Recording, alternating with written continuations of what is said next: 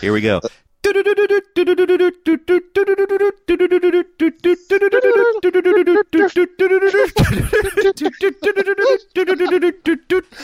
sorry. That's ridiculous.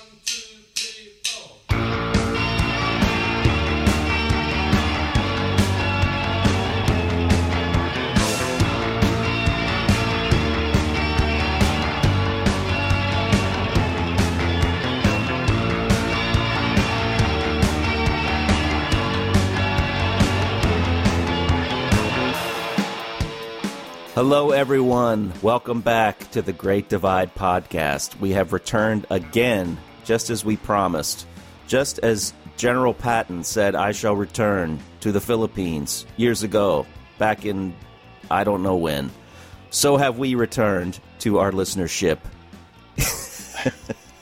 How's that for an intro? But we are back with episode 95, and yes, this is the beginning of another deep dive. We thought we were finished. Just as Michael Corleone said in The Godfather 3, just when I thought I was out, they pulled me back in. And here we are, back with Svein to do a deep dive of the Wonderland EP. Hello, Svein. You're certainly full of quotes today. Hello, Tom. How are we? We are good. I think we are good. I am good. You sound like you're good. Yeah, I'm good. All right. Well, are you ready for this? Because in our pre-show discussion, which was very short for a change, we talked about how we've prepared, and as usual, our methods of preparation and the amount of time that we've sunk into that preparation is vastly different. So we began talking about this. What you just said like 5 years ago, we were talking about this.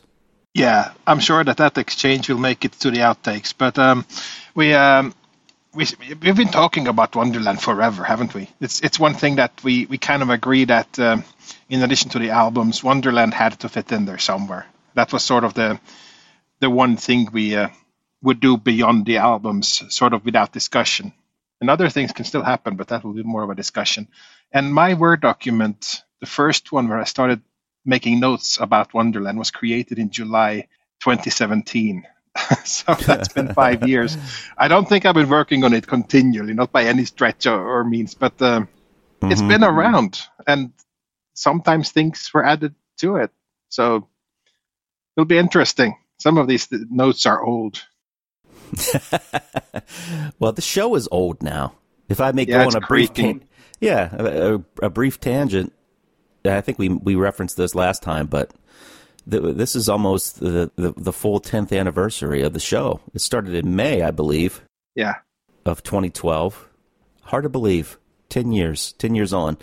And, we said that we were going to possibly have Bruce on the show for the next episode, but we did qualify that by saying you never know what could happen there. And as we said, you never knew what could happen, but Bruce is not able to be on right now. But by the time you hear this, who knows? Maybe we will have spoken to him, and we will have some of his comments that we can throw in to these different songs. That's the hope. But Bruce is busy out there on the road as we speak, and his schedule is just full of skids and big country and all sorts of things. So he's trying to fit us in when he can.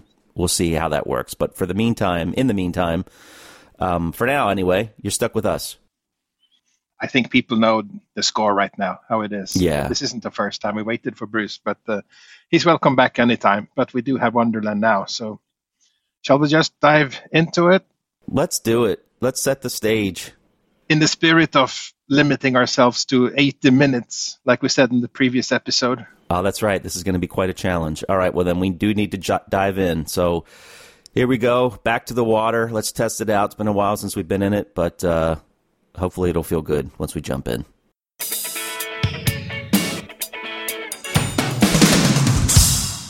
So we'll start by talking a bit about the Wonderland release itself, and then eventually we'll ease into the Wonderland song.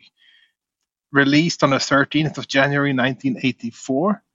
Took some years before I came to it.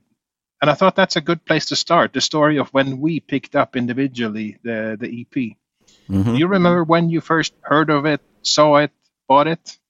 And I'm assuming those are three different dates. Well, I honestly can't remember when I actually bought it, but I do know that, as I've talked about in the past, when I really went crazy about Big Country, it was during the Steeltown release. I was aware of them before, so had, gotten into Fields of Fire and that kind of thing, but it wasn't until hearing Where the Rose is Sown and then buying Steeltown that I decided, oh man, I've got to have everything from this band, which wasn't much at that point.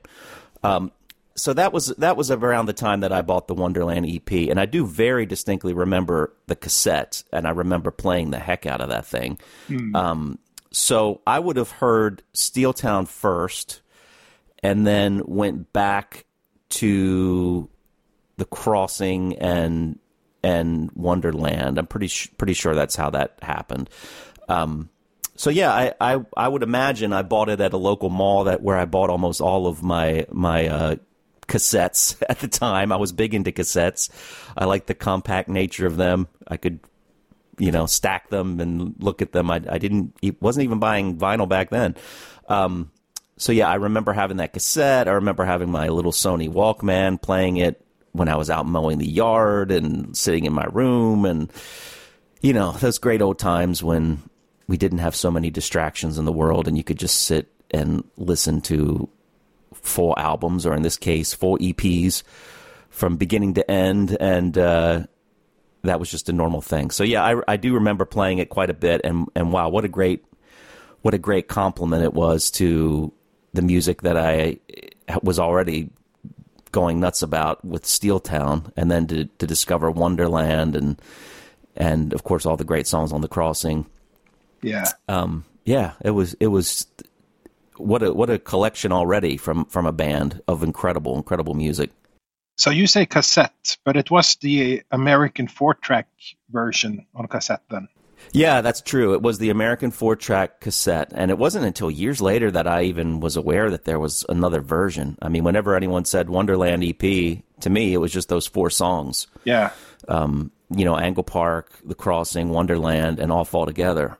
So it wasn't until probably when I got onto the internet and became part of the Big Country internet community that I realized there were other, or at least another version out there for people who weren't necessarily in America. So, so I was a little jealous at that time because I don't know if I had heard Heart and Soul when I found that out. I don't know if I'd heard that yet. Maybe I had. I can't remember, but and then the Chance live version. But for me, when I think of the Wonderland EP, it's always just those 4 songs. And I know we had this discussion when we were talking about it. What are we going to talk about? Are we going to talk about just the 4 songs?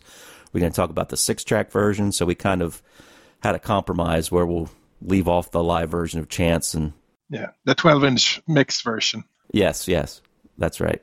Yeah, but that doesn't make sense to talk about. But the other songs, sure, those can be discussed. Yeah. I was asking about the cassette because I also picked up Wonderland on cassette, but that was the Canadian 6-track edition. Wow. So we both had it on cassette in different forms. So that's kind of funny. It took a couple of years before I found it. And I only knew it existed when I physically saw it in a store. And I can actually pinpoint the date that I bought it. But that is because the circumstances of getting it are very specific. It was 1987. And like most fans, at that point, I had the first 3 albums. So I do not think I had any of the singles or anything like that yet. They were not really available in my neck of the woods, so I didn't know about them. It was the 3 albums, and that's it. And as always, I was hungry for more. I had no info, no access to news. Just had to check the record stores and see what showed up, basically, for Big Country and for anything else. So it was the start of the summer of 1987. I was 15. School year was recently over, and I had 2 months of glorious summer holidays ahead of me, which is already kind of setting the stage here. So I planned to start it off by traveling to Oslo for our games convention. We're talking about tabletop role-playing games and board games and those type of things. So I was going to stay with my uncle, my mom's younger brother, and everything kind of worked out. So I flew down, was met, and the first thing we did was go to a record store. And that was Virgin Megastore on Lille Grensen, downtown Oslo. And down in the basement, looking through the cassette racks, because that was my preferred format too. I mean, cassettes for me was kind of movement and freedom, and I could bring my music with me anywhere on the Walkman, on small tape decks and stuff. So that was kind of the thing for me. So looking through those tape racks, and there's Wonderland, and I just about my jaw hit the floor. What's this? And I got it, and I know this was Thursday, the 25th of June, 1987, because the next day was the first day of the game convention. So I could go and look that up and say, then I must have bought it the day before. So I know exactly which day I bought it. And there's not many big country releases I can say that for, let me tell you. So, and I remember also that I bought Ace Frehley's first solo album after leaving Kiss, the first Frehley's Comet album on cassette tape, and the first Ritchie Blackmore's Rainbow album. So a couple of great pieces of music that I brought home with me. And those things, that was the summer of 1987 to me. So just awesome times. And it was 6-track. Later on, found out all the different versions. Like you had the 4 tracks in America. Most of the world got the 2-track 7-inch single or the 3-track 12-inch single. That was the norm. That was the common format. And America got 4 tracks, while Japan and Netherlands got 5 tracks, and Canada got the mother load with 6 tracks. So I just thought to myself, in preparation for this, what do we call these things? I remember this was important at the time.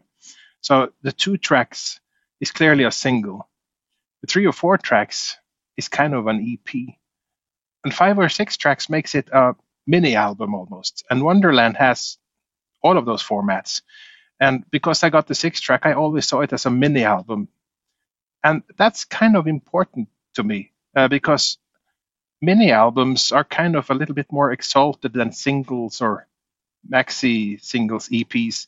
I wanted Wonderland to have a higher status in the big country catalog than a single or even EP release, because it means something more. It means it's almost a catalog release that belongs in the discography and stuff like that. And truth to be told, I have albums, full albums that aren't much longer than the Wonderland 6-track release.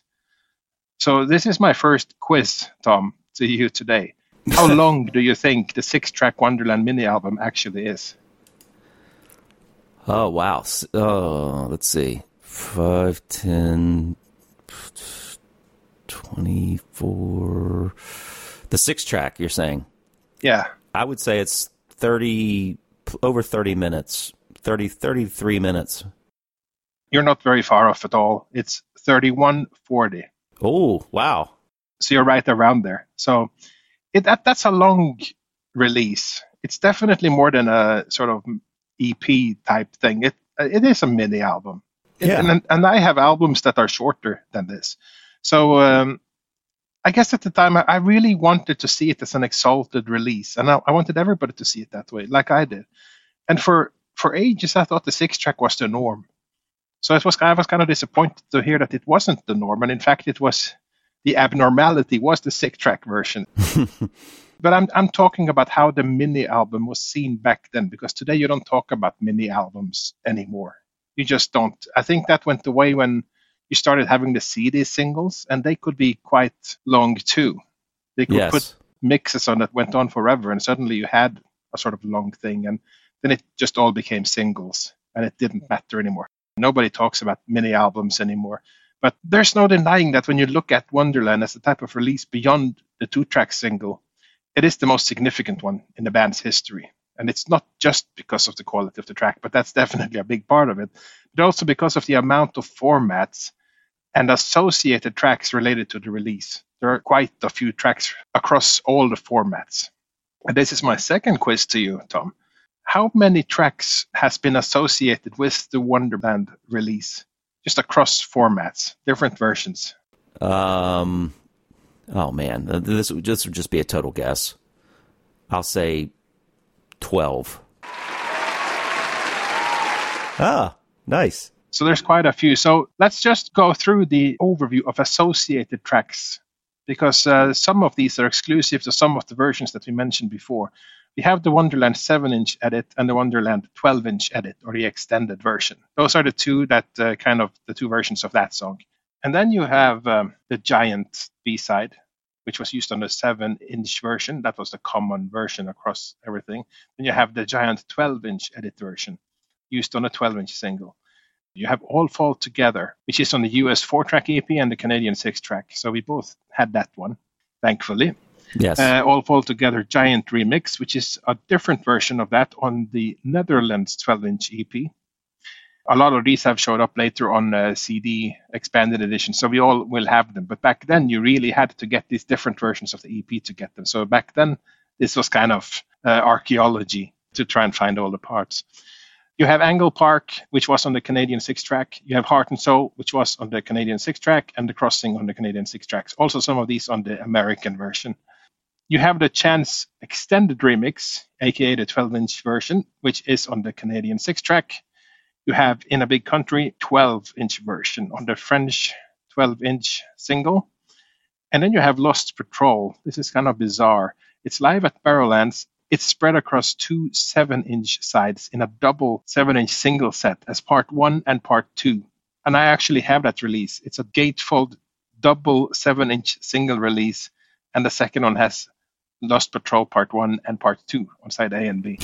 Weird. Also, you get the B-side on the American 7-inch, and it's complete there. Also on the UK Clear Vinyl 12-inch EP and the Japanese 12-inch EP. So that one was used a number of places. So there you have it. Number of associated tracks. And then we have some loose tracks like Wonder Great is Knocking About. You have Bruce Watson demos knocking about. And you could add a number of these tracks together to make our sort of exalted Wonderland release. And I'm thinking a company like Cherry Red, they are very good with those type of releases. So given the chance, I could see them releasing Wonderland as a sort of standalone release. But obviously Universal owns the rights, so there's no releasing that one by Cherry Red. But Universal don't really do many things like that. So it would have been more likely to happen with Cherry Red than Universal, I think. Yeah. But I'm just, again, I want Wonderland to be an exalted release, like it kind of felt like it was with that 6-track thing that lasted well over half an hour. That's interesting. That's about as long as Dress to Kill, the great third Kiss album, which was a full-length album. No, it's an interesting point. For me, 2 Kiss references in one show, by the way. That's pretty amazing. Yeah, I mean, I've never thought of it that way, but for me, it was always, as I said, that EP, that the 4 songs, and I can't remember.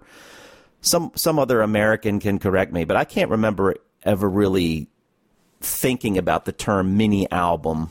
You know, when I was growing up and listening to music, for me, EP was either an EP or an album. But I definitely take your point. You know, with 6 songs over 30 minutes, that's hardly an EP. And it's not quite an album at the time either. So I could see mini album. But maybe it was coming. Maybe it was since I came back to it rather than was there really when it was released. I just look at it as kind of a filler.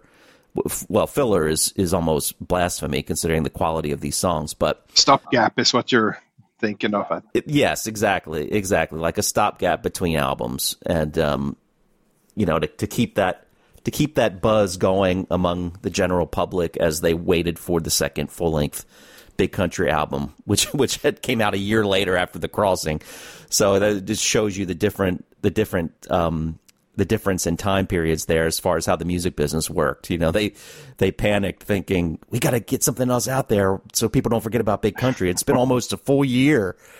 Whereas now, who can make any sense of it now? But even 10 years ago, 20 years ago, bands were taking far longer to release albums, and it was just considered the norm. So, yeah, so that's kind of how I always looked at it. Like, this is a great collection of 4 tracks, and it was a great bridge. And we'll talk about this when we get to the musical dissection as well. But it really was a great musical bridge too, between The Crossing and what was to come on Steeltown. I mean, you can really see the connection and the evolving of the band's music. So definitely, and I will also make that point lyrically. Yeah. But for the time being, looking at Wonderland as a standalone release, Stewart commented on this in 1990 in an interview with Melody Maker, and he spoke about the need for product a bit. and I quote, "Because the American record company was so desperate for new material, specifically the second album, they got together a lot of unreleased material and B-sides and Wonderland and released it on a 12-inch EP. A lot of people thought it was our second album. I really like Wonderland, the side of big country that's about innocence and a sense of wonder and a belief in how people can get it on with each other. It's all there in Wonderland. The song just came out of a jam. It's a bit dense as a single, but as a song, it works great." So, and I have more quotes as we get further into this, that nobody were happy about being pushed to create product under pressure, but everybody's pleased with the results. Yeah, absolutely. How could you not be? Oh, really? And just the word dense, that's an interesting word for him to say. It's a little dense as a single, and I'm assuming he means probably the production of it, because we know that will come into play with the Steeltown mix later. Yeah, definitely. Yeah, Wonderland was like a sort of added on in between a kind of track. We'd done the crossing, and the label wanted another track. And obviously we hadn't quite written all the songs for Steeltown anyways, but we had Wonderland and a few other songs, and it came out as a mini album in the States and Canada and elsewhere. It came out as a single in the UK. So that was like a little taster, what we had achieved and what was coming next, and it ended up being quite successful, so we're really pleased with it. Wonderland was a kind of a song that I'd been working on for a while, and like I said, the label had wanted a track to come out in between the two albums, so it was one of those songs. It kind of came to nothing, and it came together quite quick, and it kind of reminds me of Good Times as well.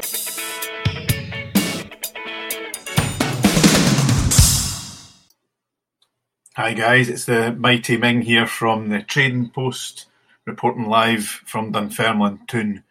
A wee birdie's told me that you're doing a deep dive on Wonderland. Wonderland, oh my goodness. Cast my mind back, first seen the video, that was the first thing. The video of the song coming on telly, watching it must have been a Saturday morning. Stuart looking cool, we've got big flying jackets, we've got Mark on drum. It was out in the cold, it was the snow, and what a cool video that was. Then we get the releases. I remember clearly going in to Europa Records in Dunfermline. Stuart that worked in there always kept big country stuff behind the shelf for me if it came in. And lo and behold, went in after school and he pulls out collector's edition 12-inch clear vinyl. I remember that as clear as the vinyl, as clear as the day. Unbelievable. So delighted to get my hands on that. The double pack. I bought the double pack in Audio Boots for the 7-inch in Dunfermline. A double pack, a big country single. It was amazing at the time. You had the pictures in the middle of the older concerts from the crossing time. Just great stuff, absolutely great stuff. And then playing it live. What more can I put in than Margot's theme live, built in to that song? Hearing that is just absolutely incredible. You get a feeling I like Wonderland and all the different releases. You're doing a great job, guys. Rolling into number 100. And that tune is just fantastic to fit into Wonderland. Thanks for doing a deep dive. Thanks for all your work. And hey, speak again soon. Stuart, signing out. Hi, Tom and Svein, it's Lee Waterton here. Hope you're both doing well. Can I just say, first of all, it's great to hear you guys back. You've been much missed. As regards Wonderland, my oddly enough, my overall overriding memory of that time is when I bought the double pack and the live version of Lost Patrol was split into two parts, which to me seemed a rather bizarre thing, as I'd sort of never had to get up and turn over a single just to continue listening to the track.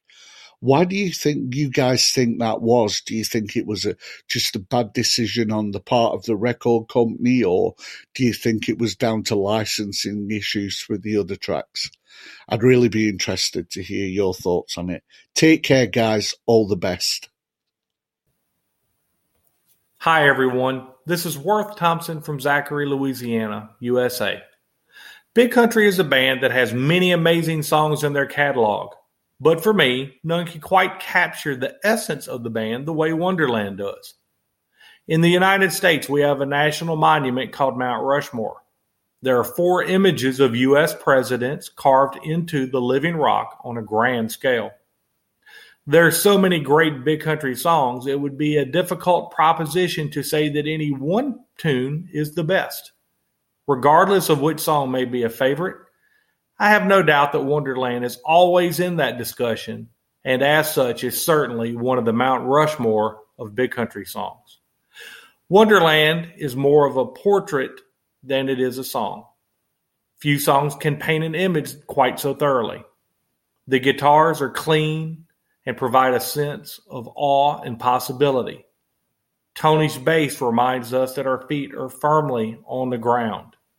The contrast between the two is exactly what paints a picture of endless skies and limitless hope. The military drum-like beat gives the song an urgency that is also reflected in the lyrics. The lyrics remind us that although life can deal out a series of blows that touch all aspects of our being, ultimately the listener is responsible for making their own happiness.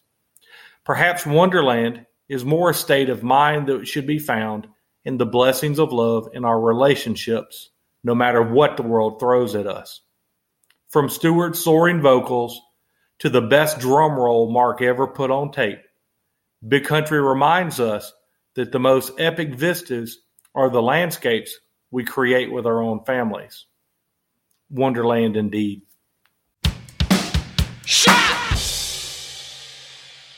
Let's get into Wonderland, the song then. If we look at the chart info first, how did it do as a single? Because this was always going to be the next single. Whatever song they came up with, that would be the single, which is kind of an interesting situation to be in, rather than make an album and you have like 10 candidates and you pick the best one. Here you had one. So it did well. In the UK, it peaked at number 8, which was their highest chart entry on their home turf to date. Not by too much. The previous record was held by Chance at number 9, so it was beaten with 1 spot. They went on Top of the Pops to promote it, but rather than giving the song a further lift, it bizarrely stalled and went down, which is very unusual. So there was a bit of discussion about that, but it did make its mark in any case, and they kept promoting it. They made their 2nd out of 3 appearances on the music show The Tube on the 17th of February, 1984. And on this appearance, they played in a Big Country, Wonderland, Poroman, and Harvest Home.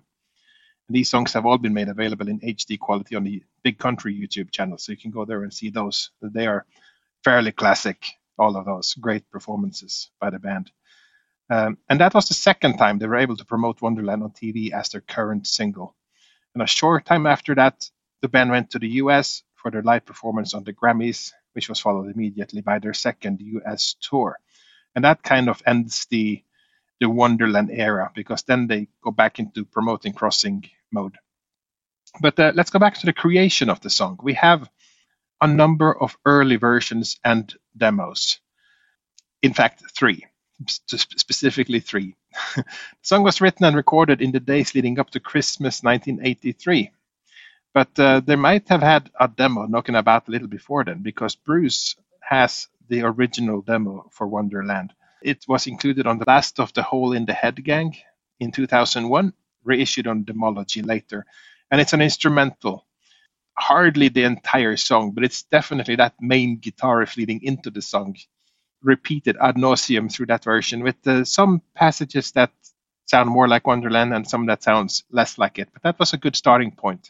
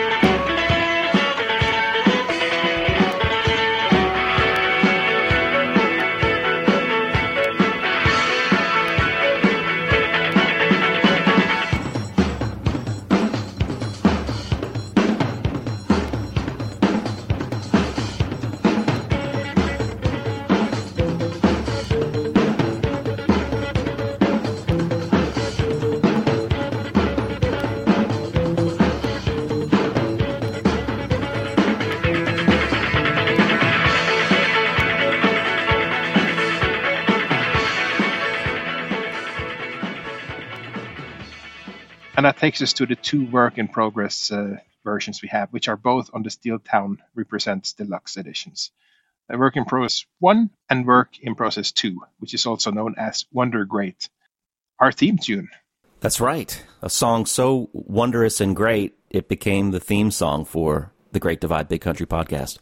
Yeah, but you probably picked it more for the Great Divide section than the Wonderland section to tie in with the title. Well, that's true. Yes, but at the same time, it's that great mix between the two. There's just something so driving about that song and rough and nasty.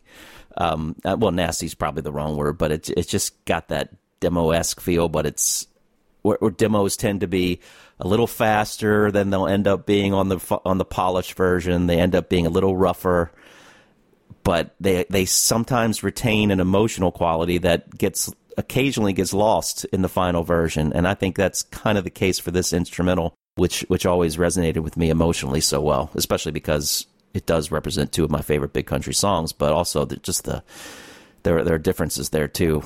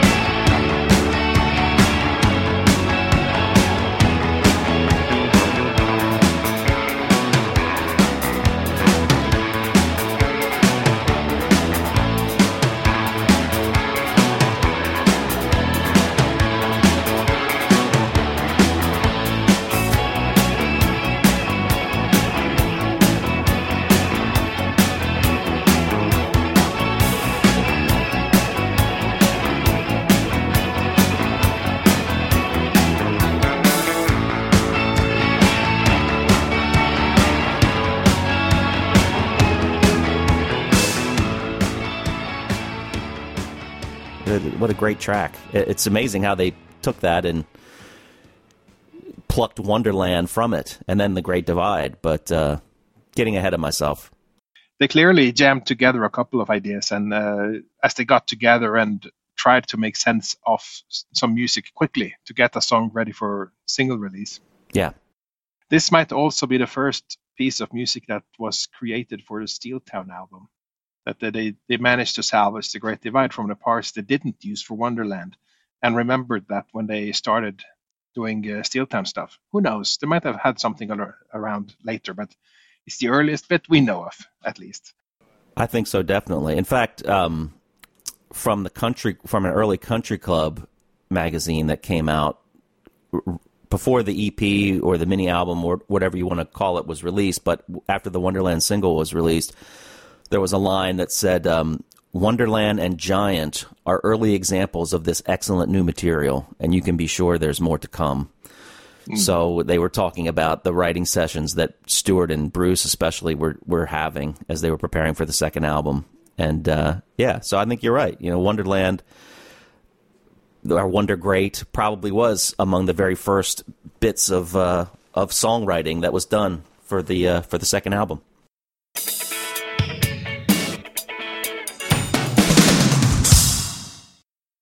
One thing that I was a little surprised to learn a few years ago when, going back to how long I've been researching this song, was whether the band felt that Wonderland was rushed. They thought so back then, and they were not happy with how it turned out initially. So I have some interesting quotes here. Andy Inkster sent me a clipping from an unknown Australian music magazine, which is probably an oxymoron. But he really only has the clipping itself, so the name of the magazine is lost. But the clipping survives, and it is from the time when the Wonderland EP first came out. And it features a quote by Tony Butler. And he says, Wonderland, our next single, was the last thing we recorded, and that was somewhat rushed. It didn't have time to develop before it was recorded. We know we don't ever want to do that again. Wow. I had no idea. That's a first for me. I hadn't heard that quote before. That's really interesting. Yeah, it's very interesting, and he wasn't the only one. I have a quote from Bruce Watson in Jamming Magazine, November 1984, where he says about the whole situation of having to go in and record quickly. We get on great with Phonogram. They don't pressure us into writing songs, but they said, a single needs to come out in the new year. So we went into the studio to try and write something. So it was the first time we'd been in that environment where we had to sit down and try to work something out. That way of working doesn't suit us at all because we're quite prepared to rehearse the stuff we've done and take it out live.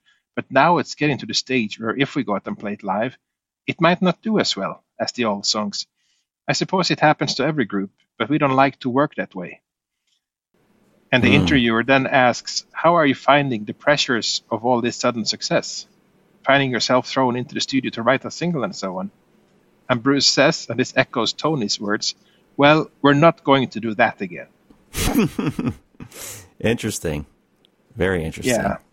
And they didn't do that again. There were no more Christmas or New Year's singles. No standalone singles that weren't attached to an album or at the very least a best of. So even though nobody would think of Wonderland as a failed experiment today, the feeling of having to settle for a track, and feeling like they had to settle on something rather than work on it until they were satisfied, it was clearly something they didn't like. It stuck with them a bit, and nobody can fault them. It seems almost like they did do that with a few years later with Heart of the World. That's one song that isn't really attached to anything. Save Me, you can certainly attach to the Through a Big Country Greatest Hits, but Heart of the World seemed to have come out of nowhere. I wonder if that's an example of them trying to put something out. Who knows? We'd have to ask them about that, but that's the only other one I can think of that was a single that wasn't attached to any album. I had the feeling that they went in and recorded Save Me and Heart of the World more or less at the same time, and the record company opted to hold one back, and again the stopgap thing.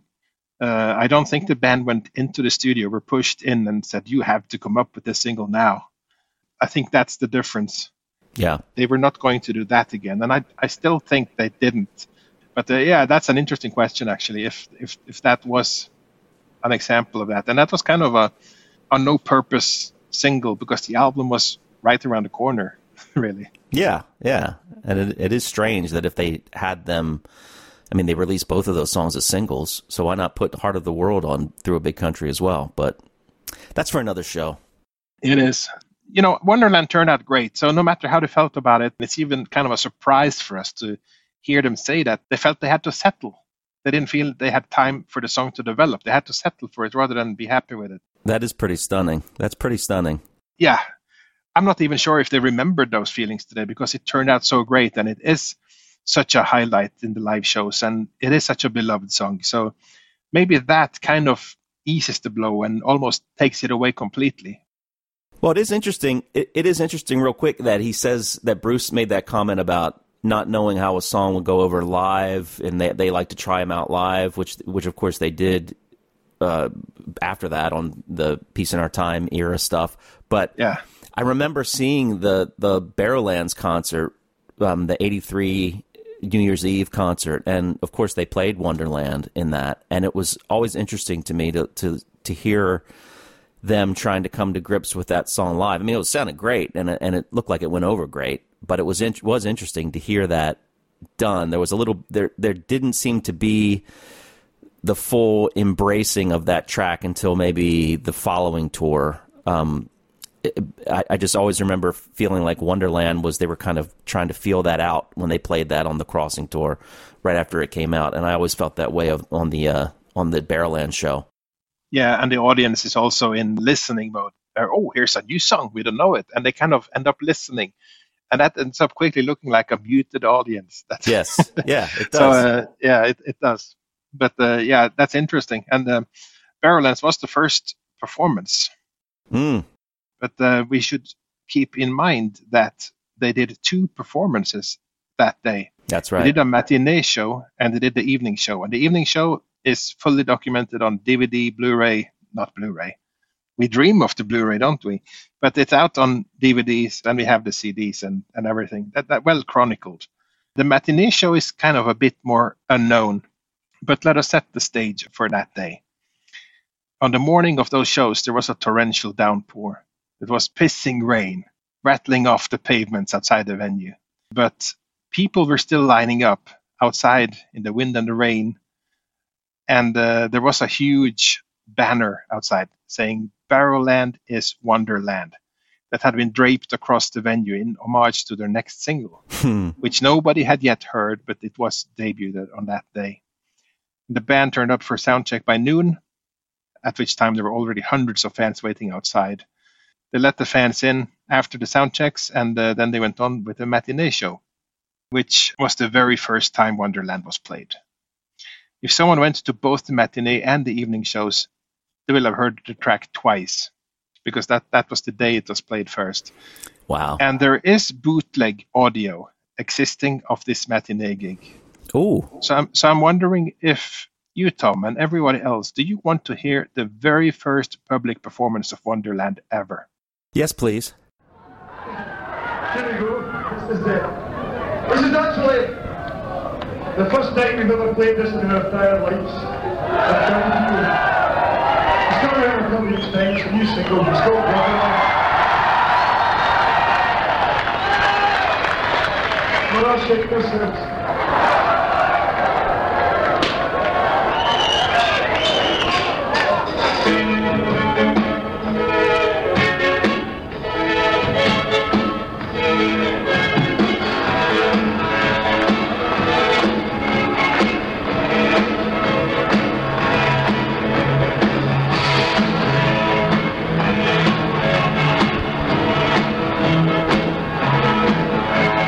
People feel now.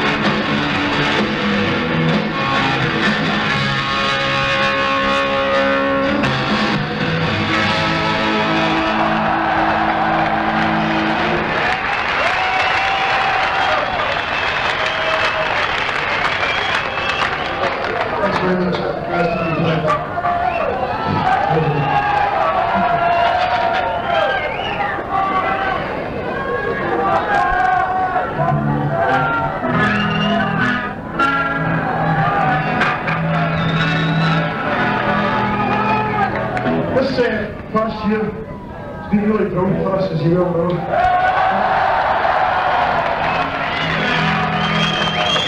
The thing about it is that if they just tune to us, you can't hell of what's good. That's great. Oh, man. The sound isn't the best, but it's historic and it's interesting. I think people who listen to this will find it very nice. Absolutely. Nice. Oh, that's fantastic. Man, like I said, I knew that the band seemed a little, like they were a little hesitant when they played it. They were trying to come to grips with it, and now I fully understand why. I knew it was an early playing of the song, but I didn't realize that day was the first time they ever played it. So now it all makes sense. It was the first time they ever performed Wonderland live at Barrowlands, the matinee show on the 31st of December 1983, 2 whole weeks before it would be released as a single. So nobody knew it. Wow. I mean, some might have heard it, played it by the inner circle or something like that, but the audience as a whole would not know it. How incredible that they had a banner that said that too. That Barrowlands is Wonderland, or whatever it said. How incredible is that when the fact that the single hadn't even come out yet? So they must have really been on with the pulse of what the band was doing. The single was well announced, and everybody was looking forward to it. But another aspect of this was that this was the homecoming. It had been 8 or 9 months since they played on their home turf, and in the meantime, they had gone around the world, found global success. So when they finally did come back, they were a much, much bigger band than when they left. So there was a lot to celebrate, and it was like welcoming back the heroes who had conquered the world. It was kind of that vibe. So amazing evening, amazing day, really. That's all we can say. And Wonderland slotted into that quite nicely. And it really set up the band for this release that with the song they felt they had to settle for. But I think all of us embraced it immediately. I mean, when I put on my tape, just like I'm sure you put on yours, it was like vintage, classic, ultimate Big Country, as I always wanted them to sound. There was nothing undeveloped about it at all. So, but still, the feeling of think of what it might have been. I can't even think of what it might have been. It's so set now. No, I can't either. And yeah, it was great. I mean, that whole EP just cemented everything I loved already about the band and really set the stage for what was to come, for sure. Well, I'd already heard what was to come because I had already heard Steel Town, but I'm speaking in generalities. It really, we often talk in Big Country circles about this holy trinity of albums, the first 3 albums. But really, whatever you would call a quad godhead, I don't know what that would be. You have to put Wonderland in there too. I mean, that it's a part of that entire mystique of the band that was created and carved into our souls during those first few years. Yeah. It's granted, yes, some of the songs are older songs that they brought back to redo, but still, it's just that EP is just as influential for me musically and lyrically as the first few albums. I mean, it's all a part of the amazing piece of work that they did. Yeah, absolutely. Just because there's fewer songs doesn't mean there's a dip in quality. There's no chance. No chance of that. And that's actually a cool point you're making, that this belongs in the chronology there. I had the first 3 albums and then came to Wonderland later. And it made total sense. This is the continuation. They're going to continue as they've been. But otherwise, as we know, Peace in Our Time was the real continuation. And that just puts things into perspective. Yes, it does. We'll call it the quad god of Big Country, those first 4 releases.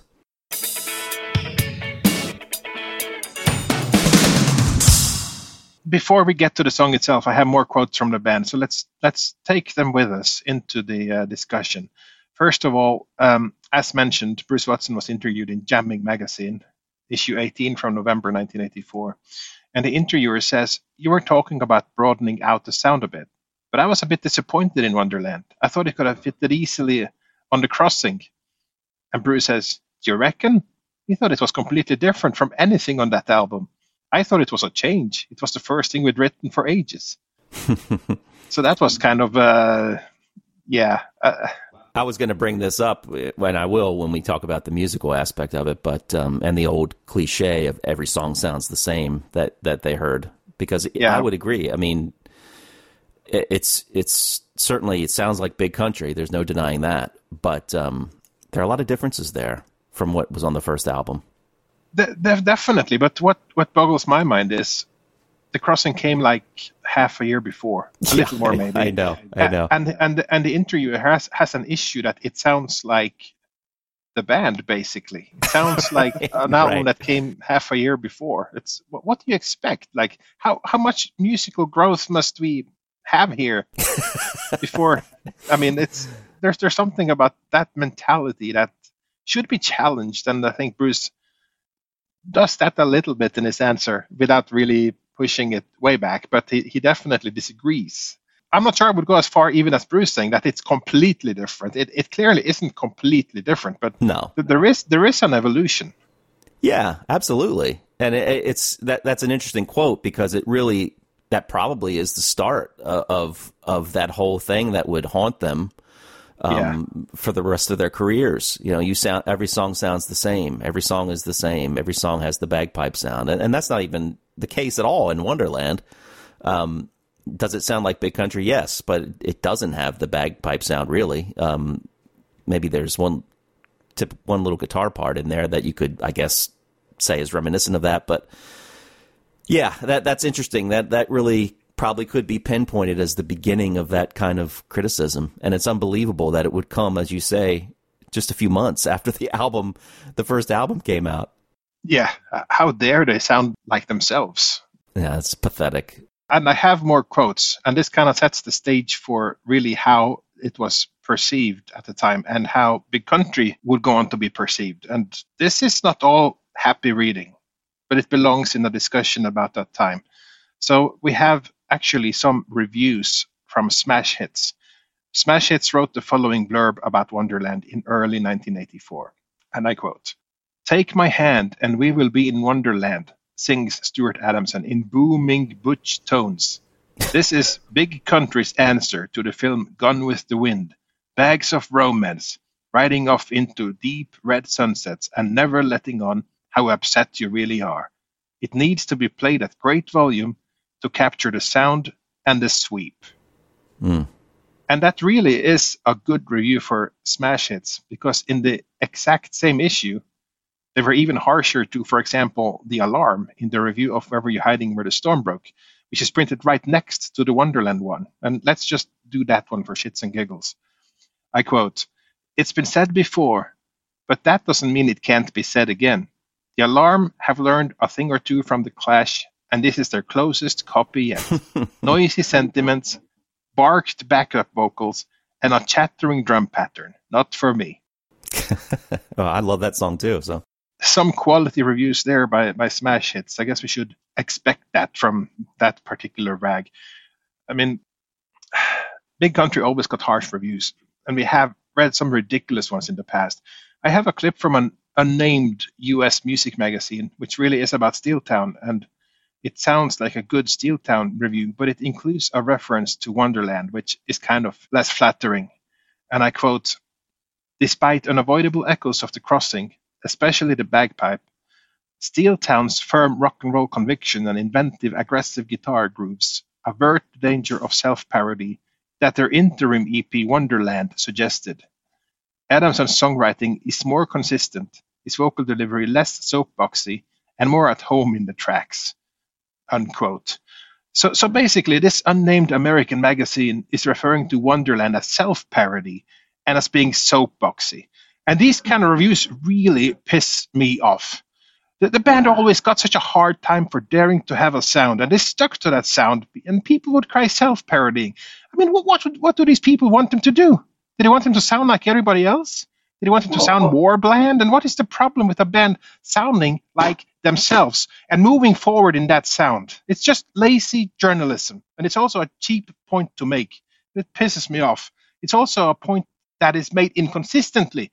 If a reviewer likes a band, they will praise that band for sticking to their guns and giving fans what they want, right? But if they don't like it and they're looking for ways to slag them off, they will say things like how it all sounds the same and how they're self-parodying themselves. and how they're unable to evolve. You can't have it both ways. You can't use the exact same reasons to praise one band and slag off the next. But unfortunately, that happened a lot with Big Country, and these cockwomble reviewers spewing their codswallop like the imbeciles they are, it pisses me off. and Wonderland did get a beating in several reviews at the time. I think a lot of reviewers found them pompous, in the same way that people later found Bono pompous. I see similarities in that criticism. And they didn't understand that with Big Country, it came from a totally different place, an opposite place, diagonally opposite to Bono. And they never found out because they judged the book by the cover. They totally judged the book by the cover. And that's what's so infuriating. None of these reviews came across as particularly informed, and that's why they are left with the brown trousers. What's so ridiculous is that it wasn't even remotely the same. The reviewer said that it was soapboxy. Yeah. You know, when you think about someone who is soapboxy, you think of something like U2, where somebody is preaching these giant, let's all have peace, let's all work together and save the world. Wonderland could not be a more personal song. There's nothing even remotely soapboxy of that. When you get on a soapbox, you're standing up and you're trying to convince people of some big broad thing that you want them to do or take part in. Wonderland is about one man's, and his partner, and it's about his sadness and his depression, and we talk about all this, but there's nothing. Nobody stands on a soapbox and says, "I'm depressed. I miss my wife. I miss my family. Don't you as well? I'm an honest man. I need your love." Yeah, it's ridiculous. But those of you who paid expecting a Svein rant, congratulations, you got your money's worth today. Well, it really pisses me off. Well, it does, and and just think of how it. And we've talked about this before, but just think about how that eventually would weigh on Stewart.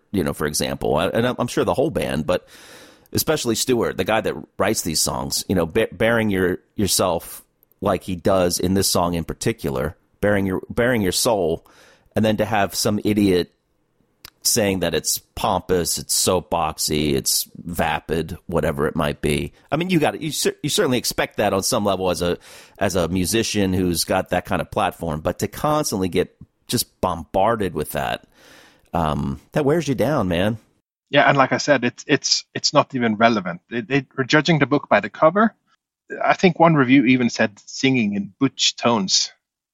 Where's the butch tones on Wonderland? I don't even get that. Other than just people. Some in those early reviews did kind of talk about the quote unquote macho, manly feel of the band, and Stewart's vocals were occasionally likened to Springsteen in the early days, which I never saw.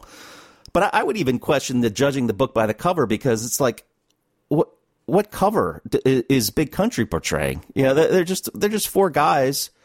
Again, with U2, you had a band that was, with Bono especially, who was right there in people's faces with the white flag and jumping into the crowd all the time and climbing up the railing of a stage, and you could see that here's a band that's really trying to put themselves in your face, for better or worse. But Big Country, I mean, just four guys in a band, normal dudes. It's like it's just that laziness. It's definitely lazy. It's only judging the book by the cover in terms of not having read the book, not really taking the time to see what this is about. And yeah, maybe the music videos have something to do with that kind of adventure, butch, three-wheel driving, searching for a treasure map. It might be as lazy as that, and anything that comes is kind of judged as that. When I look at the Wonderland review that I read out, it doesn't feel like that's the song they're reviewing. It feels like they're reviewing In a Big Country One More Time or something like that. But all right, let's leave that aside. We have acknowledged that reviewers back then were imbeciles and useless and worthless. Yes, dung heaps. So let's move on to something else. And this is kind of a little interesting little tidbit. Did you know that Wonderland was nearly used as movie music?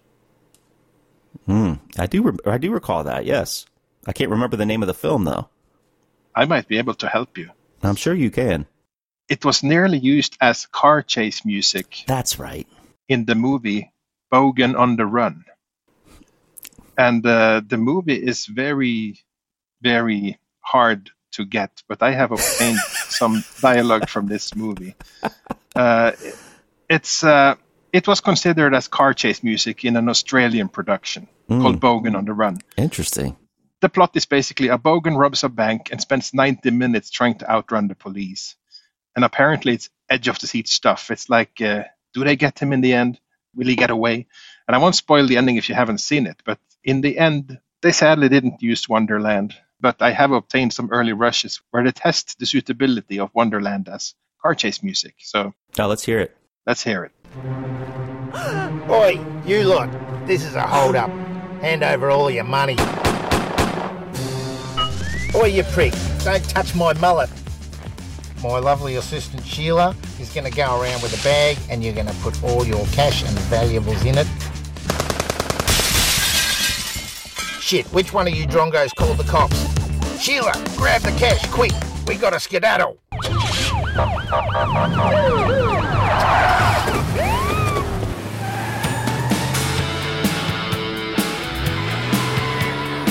Sheila, run, you drongo. I told you shouldn't have worn moccasins. Bloody hell.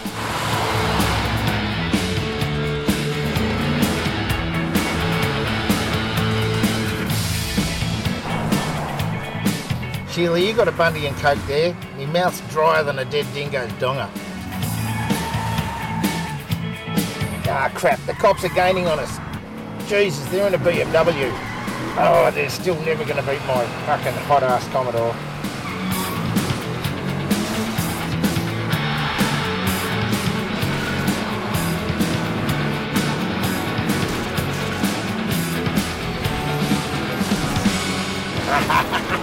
Go, baby, go. These bastard coppers aren't going to catch us. Turn the radio on, will you, Dale? What song is this?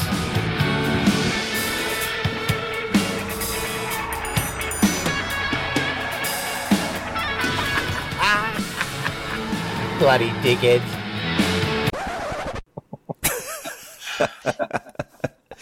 All right, that was from Bogan on the Run, everyone. Yeah, great stuff. Maybe Bogans will be able to set the record straight, because I don't think it was shown outside Australia. Who knows if it was even shown in Australia? So the last thing I have to say about Wonderland, you might have something too, but before we dive into the song itself, the last tidbit, it was a heartwarming post on Instagram from the 1st of June 2019. It was made by Steve Lillywhite, who met some super fans of his in the Tokyo airport, and they had brought a whole bunch of vinyl sleeves of albums that he had produced and asked him to sign them. So he did, and he thought that was so funny, and they had so many albums that he videotaped it. There was obviously Big Country, but also U2 and the Smiths, the Pogues, World Party, Peter Gabriel, Susie and the Banshees, the Rolling Stones, Johnny Thunders, quite a few as you imagine. And when he got to the Wonderland 12-inch, he wrote a very special message on it before he signed it. He wrote, "This is my favorite 12-inch mix that I ever did." And I was just thinking, how cool is that? And it just proves that his work with Big Country is possibly as special to him as it is to us. And it's just heartwarming to see that. So he could have written that on anything. And, you know, you heard the list of artists that was there and even more. But that was the one that was his favorite. Yeah, I remember when that was brought up. And that was so great to hear. Absolutely so great to hear. And he's popped in occasionally on the Bogan on the Run website on Facebook page. Yes. And he's talked about the band, and we mentioned last time him saying that he would love to remix Steel Town. Yeah, it's great. It's obvious that he still has great positive feelings for the band and what he did with them. So that's nice to hear, for sure. And I'll just start getting on that remix. Good Lord. Yeah, please. But in any case, that's a much better note to leave it at than those imbecile reviewers. I think Steve Lillywhite's opinion means more to us here. Yeah. Hi Tom, hi Svein, it's Mark Dunwillows from the northeast of England. I just want to talk about Wonderland. I first saw Big Country live on 6th of December 1986 on the Sia tour. That concert, an amazing concert, was the first time I'd seen them, but the only song I didn't know that they played that night was Wonderland. Now that's because in 85 someone had lent me a copy of The Crossing, a green one, of course, and over the sort of that year I'd got a hold of a copy of The Crossing. I'd also bought Steel Town, and I was ready to pounce when the Seer came out. But I'd somehow missed Wonderland. Now, what happened then was I was trying to work out pre-internet days. What was this? Was it a single? Someone told me it was a mini LP, and I'm thinking, oh, is it? Right, okay. I tried to get it, couldn't find it anywhere. I managed to pick up a few singles like East of Eden 12-inch and A Big Country 12-inch, Harvest Home 12-inch. But in those days, when you missed a record in the shops, you sort of missed them. Once they were out the charts, they were gone. So anyway, I had a trip to London with school or college, whatever it was, and I saw what I thought was the 12-inch of Wonderland in a big record shop in London. So I bought it. Now, it turns out that was the Canadian EP, so that's a 6-track EP.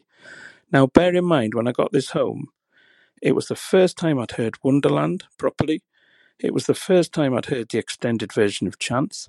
It was the very first time I'd ever heard All Fall Together, which remains my favourite Big Country song and the best song ever written. First time I'd heard The Crossing, the track The Crossing. The first time I'd heard Angle Park, with the exception of course, having heard it on the VHS of the Barrowland concert, and the first time I'd heard Heart and Soul. So that was a pretty monumental group of songs to find after the Seer came out, and it was absolutely amazing. I just wanted to sort of, kind of make that point that the format really sold it for me, because it was just such a wonderful bunch of songs to sort of have out the blue, including All Fall Together, which to me has such heftiness and power and the most amazing lyrics.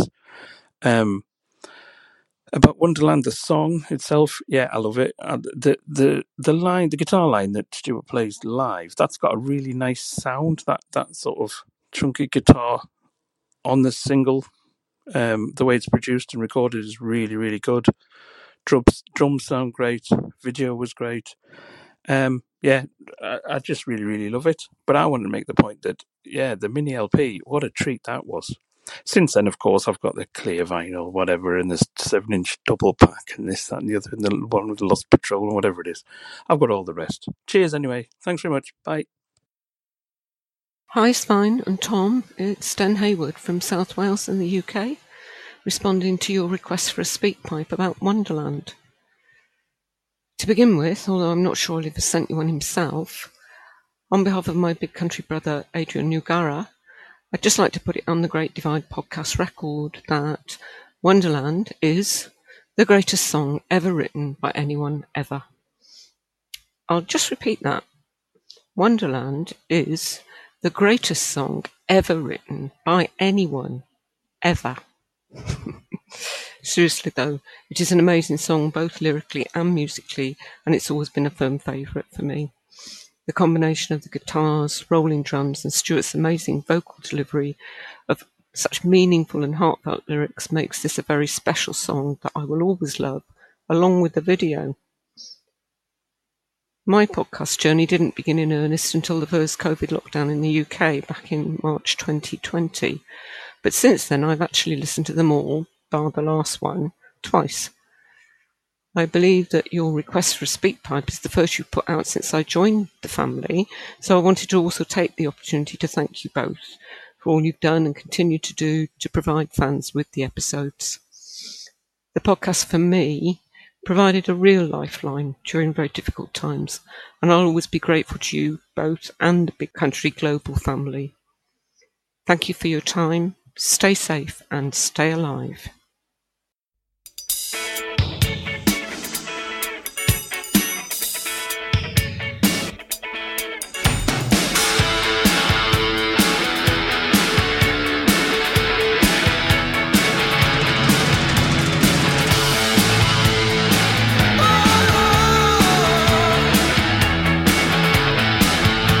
If you could feel how I'm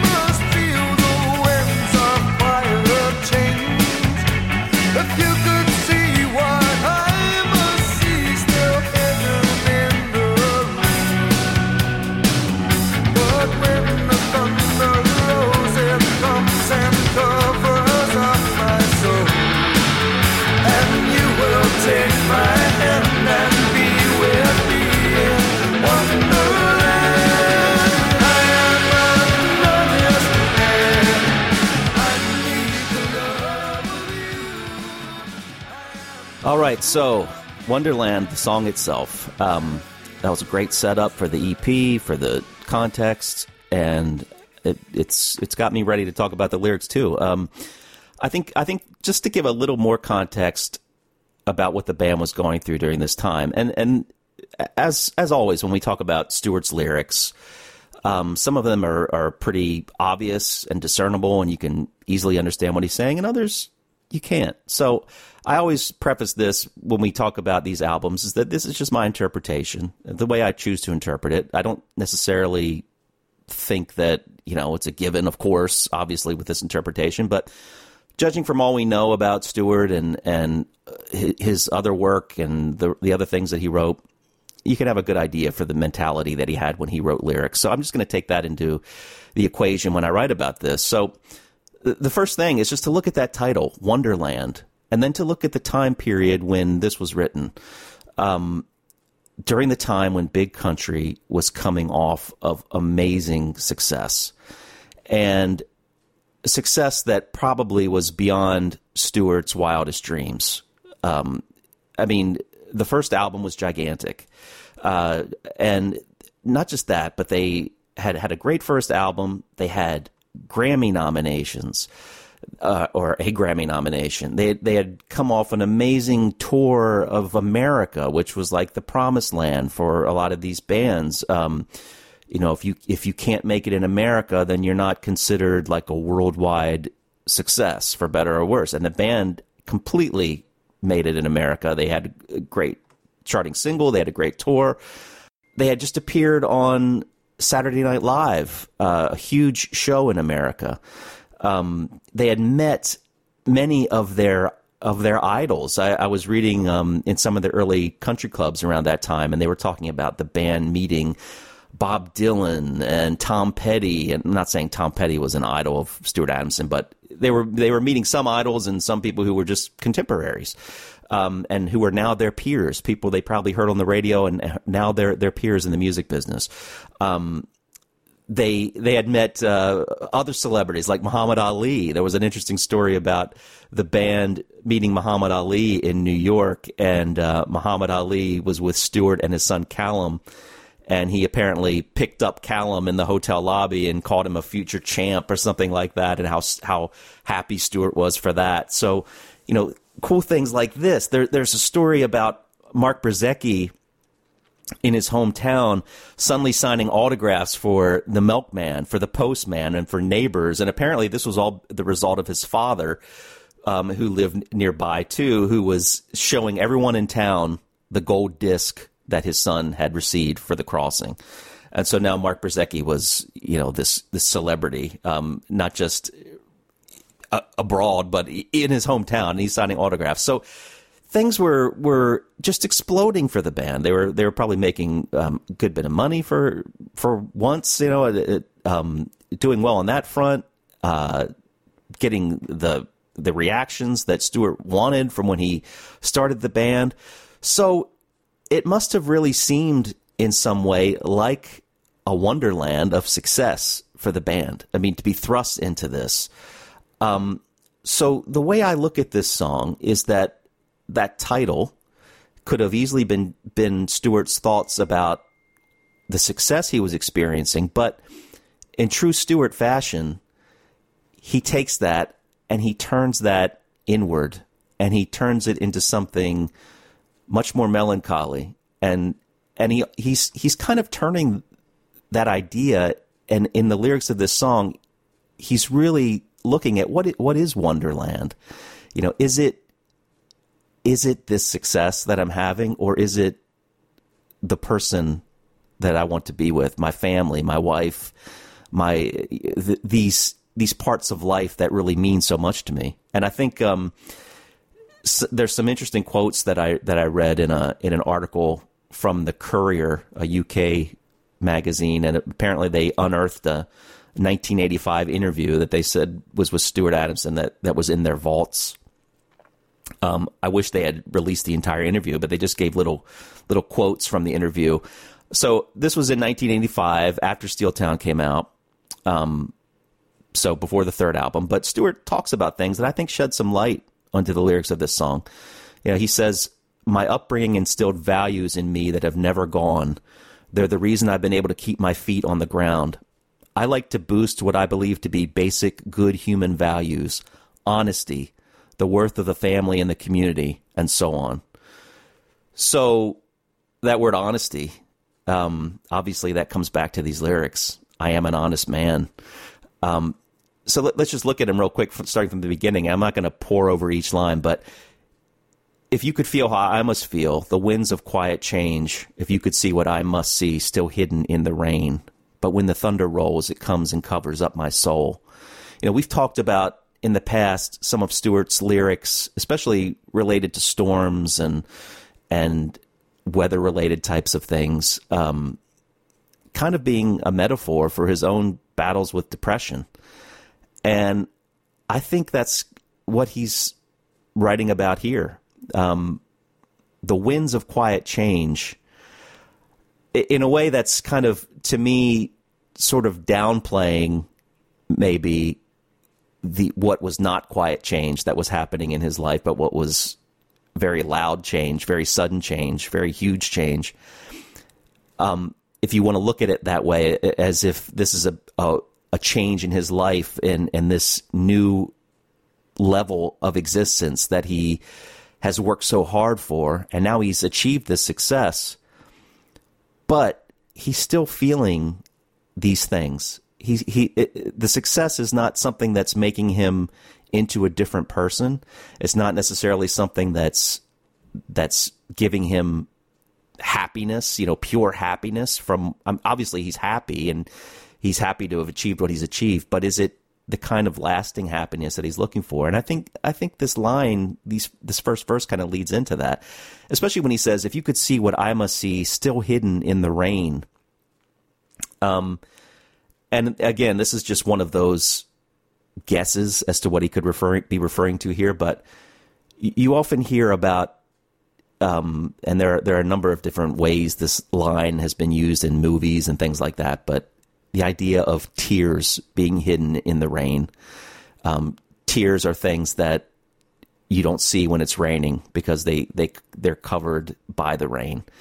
And I kind of always took this line as a reference to that, a reference to sadness that maybe some people can't see because it's hidden in the rain. What that rain might be here, I'm not 100% sure, but certainly it could be it could be the rain of just all this success that's pouring down on him, or it could be, again, another more straightforward metaphor for depression or what he's struggling with. But in any case, that first verse really immediately sets the stage. This isn't going to be a happy song. This is not a wonderland of pure happiness and pure bliss. There's a dual meaning here. There's sarcasm in a way here that we really see toward the end. But there's also purity here, and the purity comes with the person he's singing about, the person who takes his hand and who's with him in Wonderland. I have to think that most likely, judging from where Stewart was in his life at that point, just starting a family, he had a young son. Kirsten was probably born around this time. I can't remember the exact date. But we know, and we've talked about this so many times, there's no point in laboring over it again, but we know how much Stewart loved his family. We know how much he was a family man, how much he wanted to be with his family, and how much it hurt him at times, despite the amazing success he had, to constantly be on the road, to constantly be away from them. He missed the birth of his first child, Callum, because he was on the road. He didn't want that to happen with his second. But in Record Collector, a Record Collector article a number of years later, this is actually talking about the Sear period, but it's still relevant here. Bruce says Stewart was having a stressful time being away from his family at that point, and he's talking about the time right before the Sear. And he says for the past 3 years it had been full on. It was like bang, bang, bang. And we know that he was dealing with that even earlier during the after the first album. There was talk about management wanting to put them on a different tour or a different show that they thought was really vital to the band's success. And Stewart was like, no, I'm not doing it. I want to be with my family. Forget it. And they convinced him, come on, doing this show is going to be big for the band. And so he did. But that kind of thing was clearly a constant motif in Stewart's life. And I think that's what this song is referencing. We're getting something that's really personal in a way that definitely some songs on The Crossing were that way as well. Song like Inwards and even some of In a Big Country and some others. But there were also a lot of outward songs in some ways on The Crossing that were speaking more of world issues in poetic ways or historic events. But here we've got a really personal song, and that's again why I'm just I'm just shocked that someone would call this soapboxy, because this is a person really giving you insight into his inner brain and his innermost feelings during a time when he's probably experiencing the most success he would ever achieve in his life from a career standpoint. I mean, this was Big Country's high point in their existence. They would never be this big again, and they would never be this well known again. And at this point, he writes a song like this that really gets back to that original Courier quote where he says these values that he's had have never gone, the worth of the family, and basic good human values. And that's what he's relying on back here. He's seeing the success for what it is. It's great. It's a personal accomplishment. It's a career accomplishment. It gives him a voice and a platform that will help him throughout the remainder of his life to get his songs out there and get his point of view out there. But it's not what's going to define him as a person. And you will take my hand and be with me in Wonderland. That's his Wonderland, is being with his family, being with his wife, Sandra at the time. He needs the love of you. That's what he needs. I feel the winter too. And you can take that as being, I feel the winter too, as in I feel it and you feel it. We both feel it. You can certainly take it that way. Or you could look at it like he is enjoying the success, but he also feels the winter too. He feels the winter that's always there, this sadness that he fights, this depression that he fights, and there's that give and take. I think the next portion of the song is a little bit more difficult to fit into that interpretation because it seems a little bit more like, let me just read it. If you could hear what I must hear, then nothing would replace the 50 years of sweat and tears that never left a trace. But when I look at you, I see you feel the same way too. So this verse almost seems like it's more referencing working class people in general in a way. The 50 years of sweat and tears that never left a trace. That line always puzzled me a bit. Like, never left a trace of what exactly? You could take that in a variety of ways. You could take it like 50 years of sweat and tears never amounted to anything. Never amounted to anything good. People work their entire lives so hard for what? And if you could hear what I must hear, then nothing would replace the 50 years of sweat and tears that never left a trace. Definitely among the more abstract lines in this song, but it seems to be reflecting back to something that he would be singing about on the next album, especially Steeltown. The working men, the working class, and it's almost as if he got to that second verse and he took a step back a little bit, and maybe almost as if he was saying, you know what, I'm showing myself a little too much here. Let me take this a step back and make this a little bit more broad of a verse that reflects more than just me here. Whether that was done subconsciously, I don't know, or consciously, who knows. Again, when you really dissect lyrics like this, line by line, it's almost not fair, because when people typically write lyrics like this, they're not necessarily poring over every line. Now, what does this next line mean? Or what will this next line mean? Often it comes from a subconscious place, and they put things down, and then they look at it, they feel like it sounds good. It reflects what they're thinking in a more obscure way, maybe. And as Stewart himself has said, sometimes he doesn't understand songs until a couple of years after he's written them, and he looks back and he's like, yeah, I get this now. So it could be the case here in some respects too, but I think, he's talking about himself being a working man. He always viewed himself as working class. He certainly was in the band, but he constantly is referring back to this: I need the love of you, and I feel the winter too. And this song really is a love song to me. It's there's nothing soapboxy about it. It's a beautiful, pure love song that reflects what Stewart holds to be the most important thing in life, and that is this family bond, this love that he has with his wife and his children, and then taking that a little bit further in some of these other verses and references with his community, with the kind of people that he most relates to, the people that he was brought up with, this working class value system that he feels, as I read in that quote, keeps his feet on the ground. And he brings that up in the next verse too. You still remember other days when every head was high. I watched that pride be torn apart beneath the darker sky. With innocence within ourselves, we sing the same old song. So there's kind of a resignation in this last verse, and we get back to that pride that grows in hardship line, which comes in Tall Ships Go later.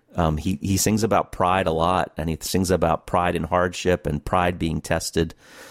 And you've got that here. Again, kind of more of a broader reference to the types of people and the types of things he would be writing about. This idea of the working class having their pride stripped away.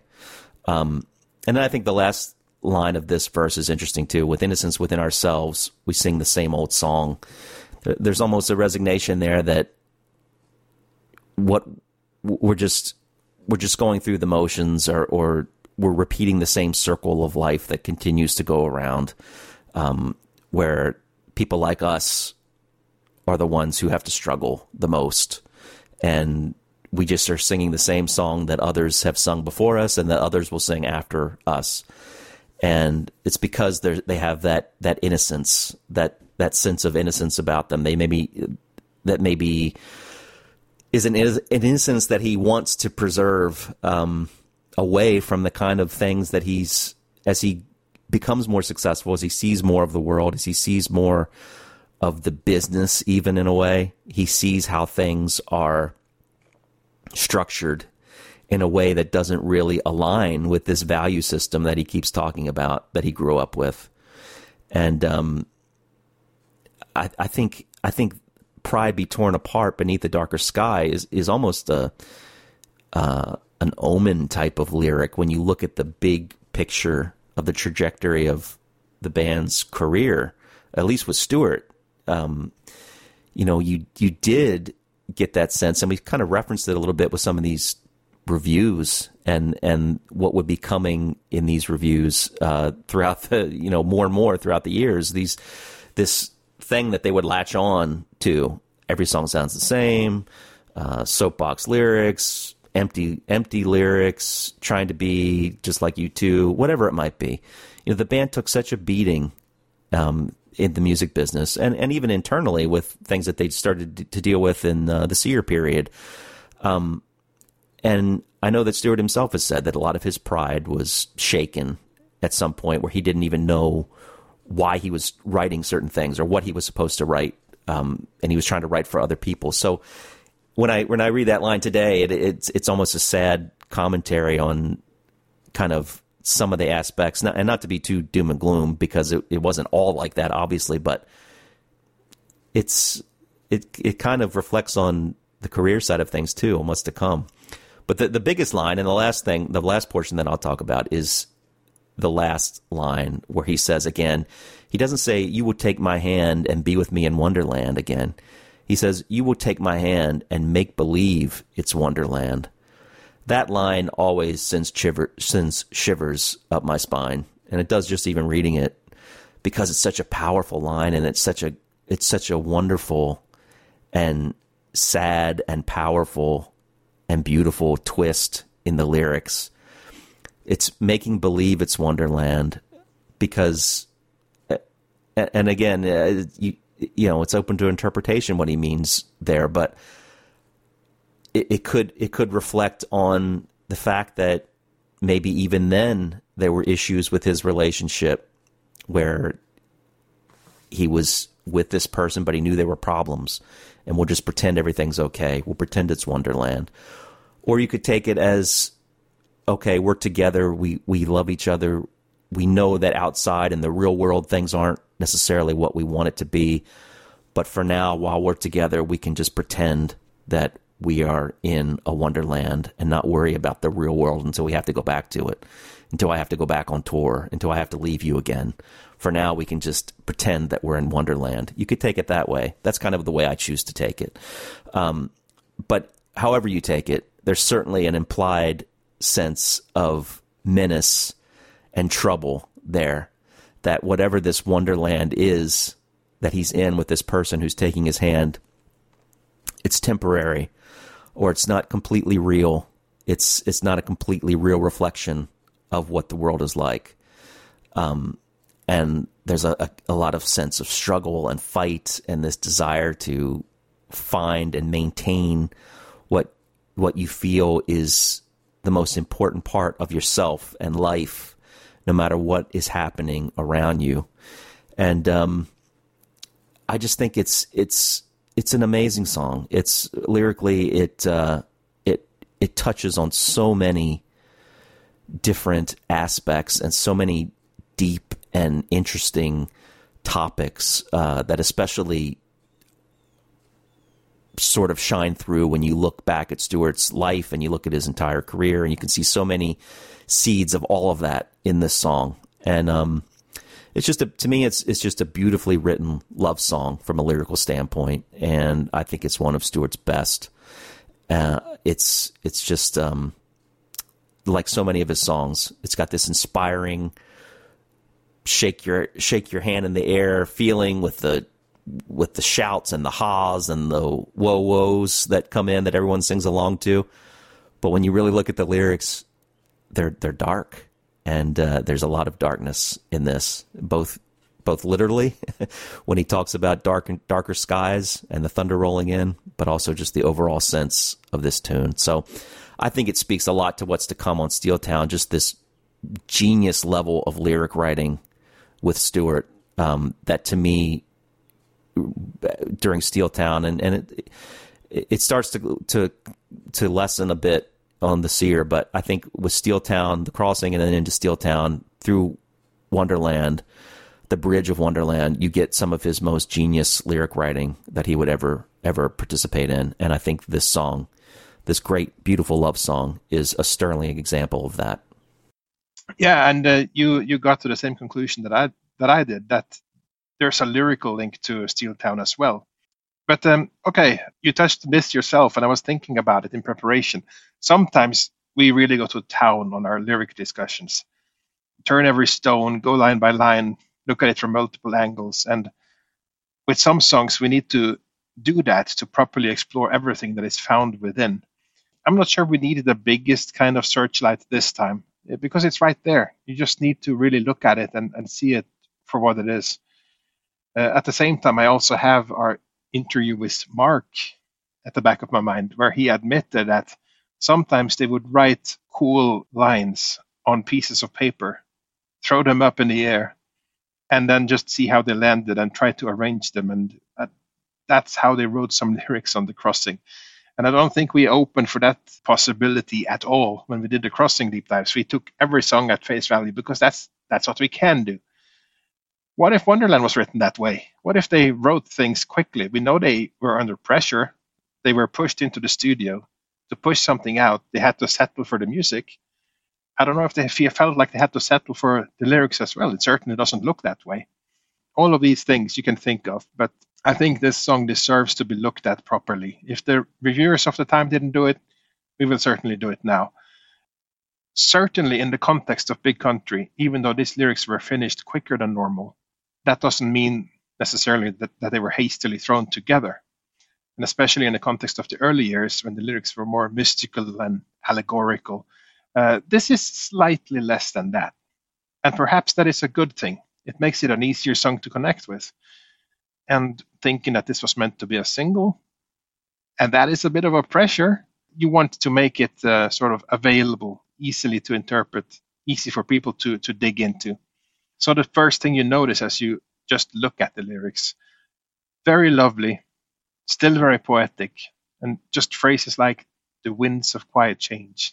And that's pretty lovely. And you still remember other days when every head was high. A lovely way of describing something, which we'll get to. So this man is talking to their significant other. I assume it's to a woman, although the gender of the other person is not revealed, so this could very well be sung to another man, but given that the song has Stuart's voice, it comes from him, and this is how he always wrote, from a man to a woman, very often his own wife. This is how I've always taken it, a man talking to the woman he loves. And he is sharing a number of things with her, concerns, worries, laying out how he feels, being honest. But the overriding thing is that although he acknowledges that he has his issues, overall, if she is with him, that alleviates a lot of that. Maybe not all of that, but a lot of that. And it's a song about laying one's cards on the table, saying, this is how I am without you, and this is how much better I can be with you. And that in itself is great. And that's what makes this a love song and a very sweet message to give to your significant other. Each verse reveals a new thing. The first verse is about having fears. He sings, if you could feel how I must feel, the winds of quiet change. Things are changing around us, but the winds of change are quiet. They're not obvious, but he notices them. He feels them. And also, if you could see what I must see, still hidden in the rain. Again, it's not obvious, it's hidden. He sees it coming, and it concerns him. But it does not overwhelm him until it gets too much, which is when the thunder rolls. He sings, but when the thunder rolls, it comes and covers up my soul. So sometimes things get too much, and the darkness is more absolute. It takes control of him. So this is a man talking about his worries, his anxieties, his depression. It's there, but it's not a constant. Sometimes it overwhelms, not all the time. But there is something that helps, and the chorus always gets back to this, making them the focal points, making the taking of your hand, the help, the redemption, the thing that makes everything better. And as the song goes, it does not make it completely fine, but it makes it better. So when he sings, you'll take my hand and be with me in Wonderland. I am an honest man. I need the love of you. You talked about all of this. There's nothing more to add. I am a working man. I feel the winter too. We've spoken about this before, that winter is used as an allegory for depression. This was a normal kind of allegory. He used it in a lot of songs, and we have spoken about this in previous deep dives, but maybe it's worth bringing it up here because this is one of those crucial songs where it's front and center and in the chorus and repeated quite a bit. So is this the first song in the Big Country discography that contains the word winter used in this way? No, it's not. There are 3 songs before this one mentioning winter, which is Harvest Home, In a Big Country, and The Storm. The use of winter is not always depression, but there are several examples. Like Harvest Home, who heard the winter calling. In a Big Country speaks of, I can live and breathe and see the sun in wintertime, about finding the hope in those difficult, dark situations. And in Wonderland, obviously, I feel the winter too. In Rain Dance, he mentions, we will find a newborn year as the winter crashes down. Can you feel the winter? It's right there in the title. Feel it cold across your heart. He's not singing about the season there. We need to do a deep dive on that song at some point. There are some songs that just needs that recognition. And dive into me. I had a chill in my heart like the start of the winter. A line that always gives me a chill in my heart. It's lovely. And there are many these examples of winter used for depression. Sometimes it's used differently, like a couple of examples where it's used an allegory for disaster. Winter sky refers to the nuclear threat, the nuclear winter, if you will. And winter fire speaks about anything from small to large disaster of personal or global significance. And then you have more literal winters, like in the storm when it says the winter closed in and the clouds filled the sky. That's more literally meant. Restless natives, you have through summer sun and winter snow. You lose your dreams, you have covered up in ivory wool. My logic fails with the winter fools. We have many examples of this, and Wonderland is probably my go-to example for this. If someone brings up in the discussion how he wrote about these things and used allegories for it, Wonderland is the one that readily comes to mind. So it's part of this song very much, and it's part of the makeup of the character. And I call it character based on the song in total. I don't think this is a blow-by-blow autobiographical song. I'm kind of careful in assuming that always. Verse 2 and 3 kind of make that clear. He no doubt put a lot of himself in the song. You can always find a lot of Stuart in his songs, but there's more than that too. He put other things too. And that becomes clear in the second verse, where if the first verse was about having fears, the second verse definitely mentions having a hard life. That is more the challenges you go through, the hard work. It goes, if you could hear what I must hear, then nothing would replace the 50 years of sweat and tears that never left a trace. This is an interesting verse. He is either talking about himself, although in character, which means that the narrator is not a young man, like 50 years of sweat and tears. If that is himself, he's talking about a life lived here, and a hard life at that, with physical, manual labor, which wears you out, or things that, a burden, not easy. But he could also be talking about a people, or an event, something that happened that several people had to live down in the years since, including people who were born since then. This is not explicit.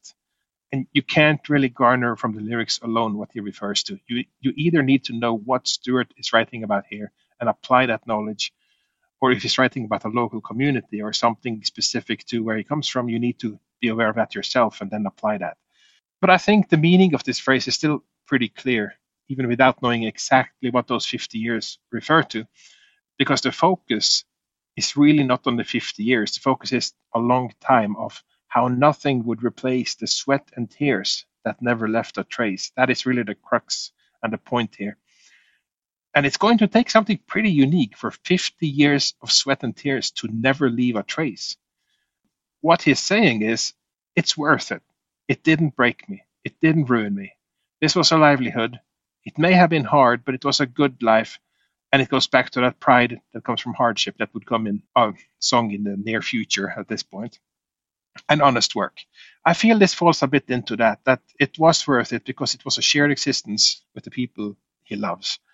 And the next phrase goes, but when I look at you, I see you feel the same way too, which is another way of acknowledging that shared existence. It wasn't easy. There were sweat and tears, but they didn't leave a trace.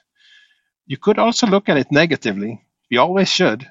You could look at it like the work meant nothing. It didn't impact anything. It didn't leave a trace. It didn't impact society. It didn't help anyone. I'm not sure that fits with the overall message of the song about facing hardship together. And while acknowledging that there still are issues, things are better because they face things together. So ultimately, it all comes back to, you will take my hand and be with me in Wonderland. So I think the song is pretty earnest. The song is about a couple. He's pledging his love and devotion.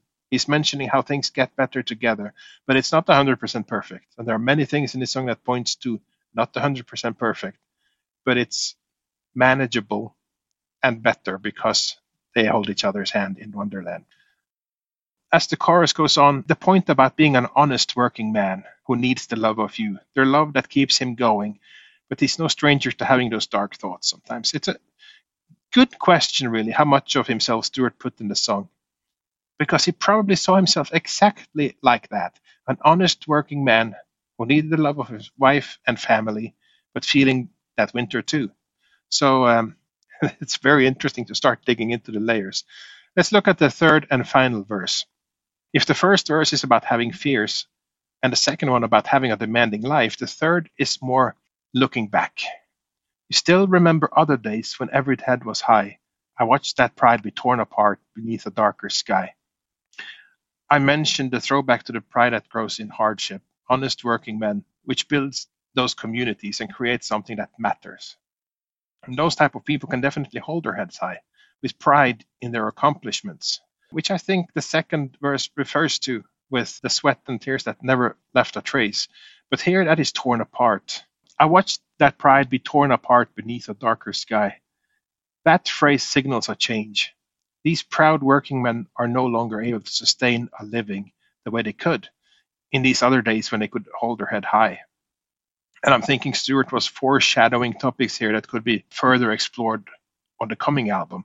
These proud working men having to perhaps abandon their communities, take up work in factories, soulless work that would crush their spirit, instead of the lush communities that you contribute to and you feel proud about your accomplishments. Here you have steel mills and factories. And again, as the phrase goes, I watched that pride be torn apart beneath a darker sky. Why is the sky darker? Is it because of the smoke from the factories? Or perhaps that's too literal. It could just be a darker sky allegorically because it's a less hopeful sky, because people found themselves taking up a different type of work, which tore apart the pride they used to have in their work during those mentioned earlier days when every head was high. So still, although the work is hard and soul-crushing, you can carry that innocence with you. You're doing what you must in order to survive, to provide for your family, and there is pride in that. If you provide from your family, you're doing probably something all right. So the song says, with innocence within ourselves, we sing the same old song. I always took this to mean that the man's spirit is not broken. He's still an honest working man. He has no need to feel ashamed about the situation he's in.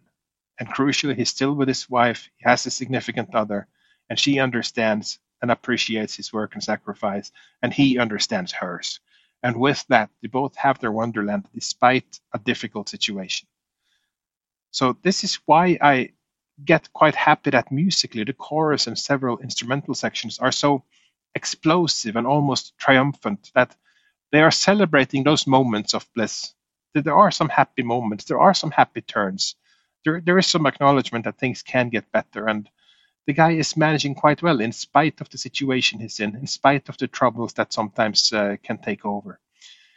But the interesting line is when you will take my hand and make believe it's Wonderland. This is the section where we need to consider the possibility that a more positive reading is wrong. Could be an ironic title. We are working hard. I have doubts and fears. I feel the winter too. Sweat and tears will leave no trace. Is it ironic? Wonderland? It's a bitter statement worn down from all the years. Let's make believe. I really don't read the song that way. I just don't, because there are too many other acknowledgments of something positive in it. He's still a working man. He still feels honest. He still has the love of you.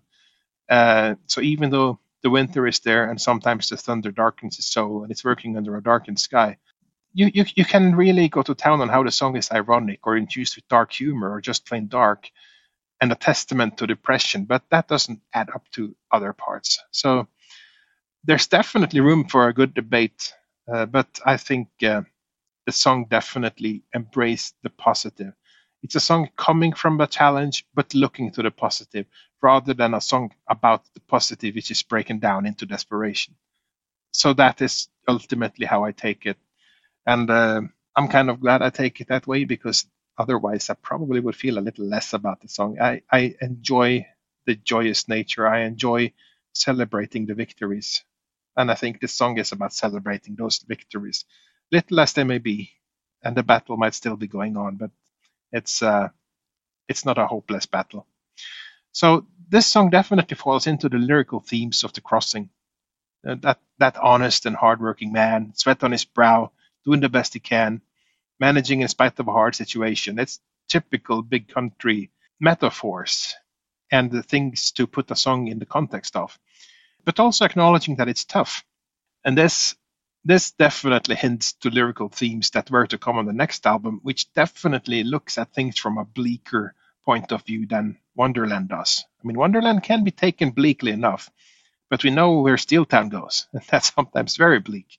So with these men needing to move away from their community-based work into more soulless factories and maybe conveyor belt approaches and harder manual labor and more soul-crushing things, I'm not sure if this song was meant to be contrived just like that. But at least in hindsight, it's very hard not to look at this as a lyrical bridge between The Crossing and Steel Town. So it fits very nicely. And definitely there is some evolution in both lyrical themes and music, despite what certain reviewers and interviewers would say. So that's that. I think we have crushed the hopes of ending this on 80 minutes because we still have to talk about the music. Yeah, I never had any hopes for that, so they were crushed long ago. But I'm glad you still had that hope. Maybe that accounts for your positive interpretation of Wonderland, whereas mine is negative. But it's not a positive interpretation, but it's really a middle ground. It's really a middle ground. But I think it's trying to look at things half glass full. Yeah, I could see that. And I don't see it as like a there is no hope type of song either. Just a typical dark Stewart tinge. There is a tinge, yes. The desperation would come. Exactly. But yeah, that's great. Lots of good points there. And you're right. I think we covered the lyrics very, very thoroughly, and as you say, maybe too thoroughly in some ways from my standpoint, because there are a lot of very direct lines there. Hello, this is John Lewis from Sacramento, California, the land that rain forgot. On the other hand, Wonderland is 4 songs I inevitably associate with Winter Sky, even more than Winter Sky. The title song and All Fall Together for the direct mention of feeling the winter and black skies in the rain, respectively. But it's the other two, Angle Park and The Crossing, that create the atmosphere.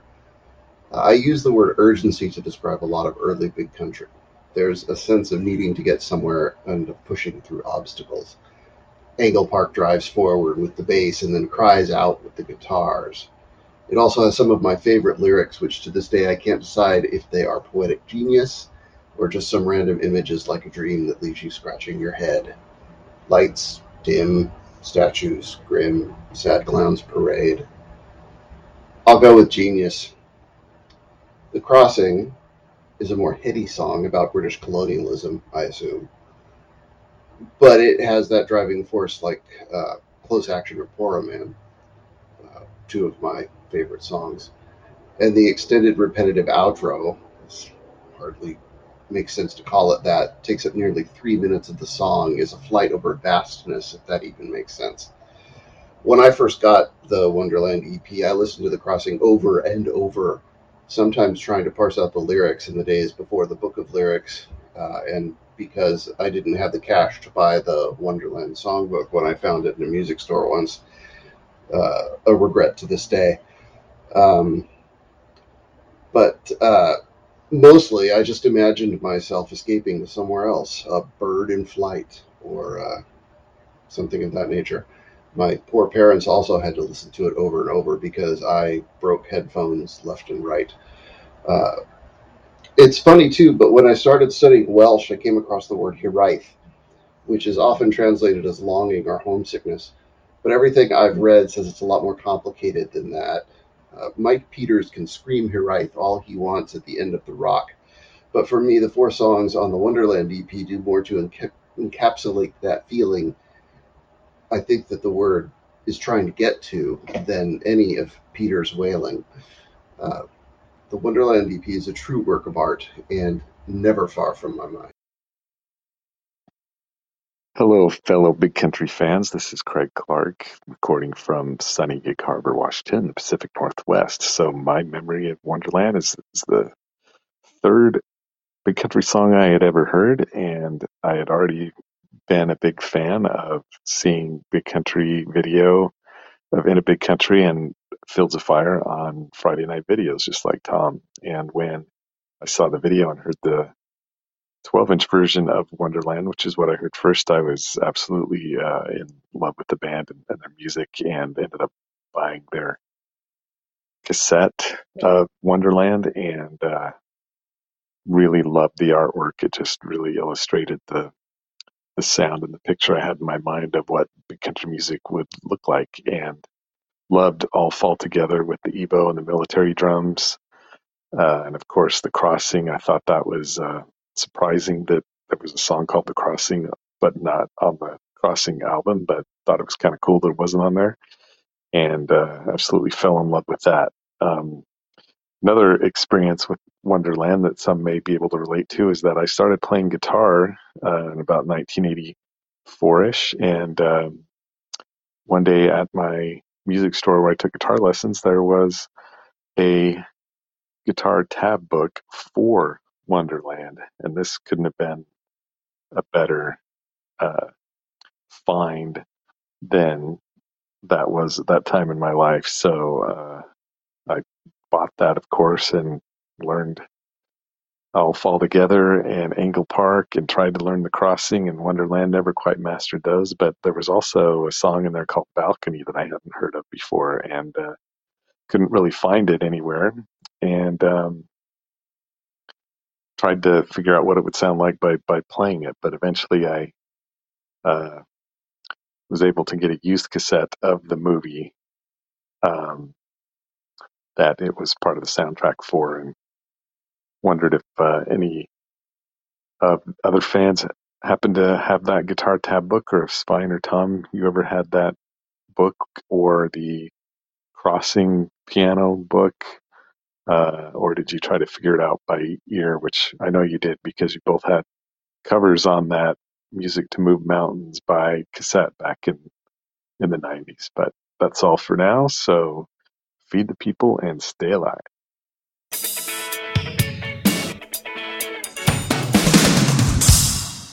Yeah, so let's jump right into the music. And I definitely won't be as long-winded on this portion because I think the music is pretty direct as well.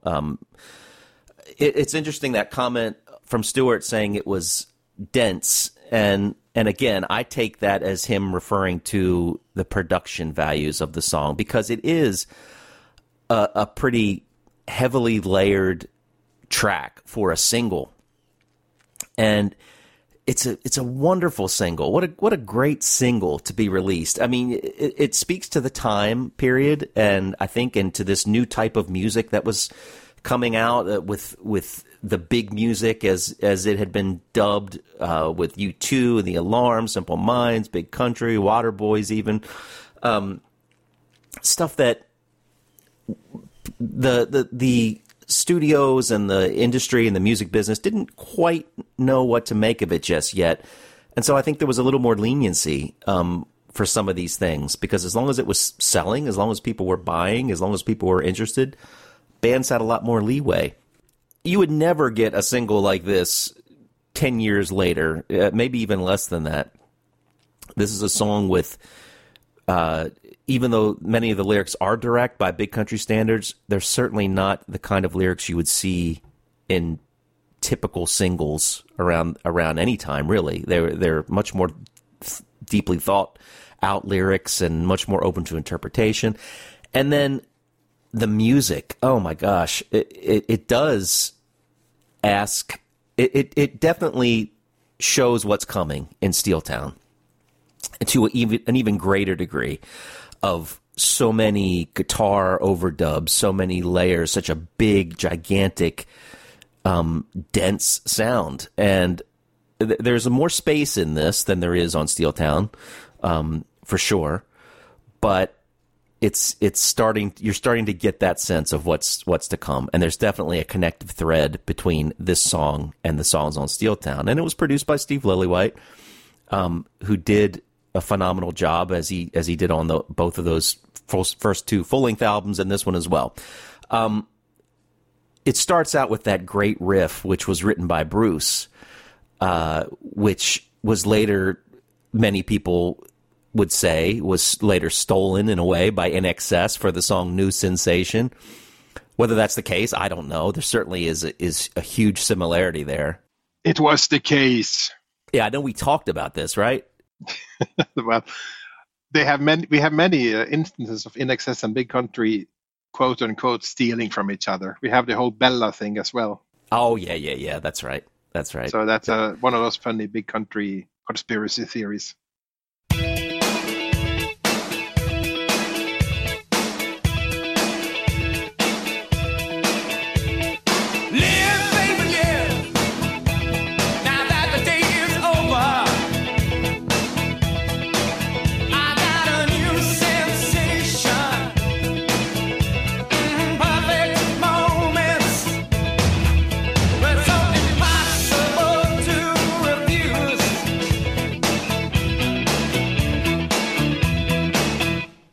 just say then that it was the case. In Excess, dirty, thieving bastards that they are, stole that and actually turned it into a gigantic hit for themselves.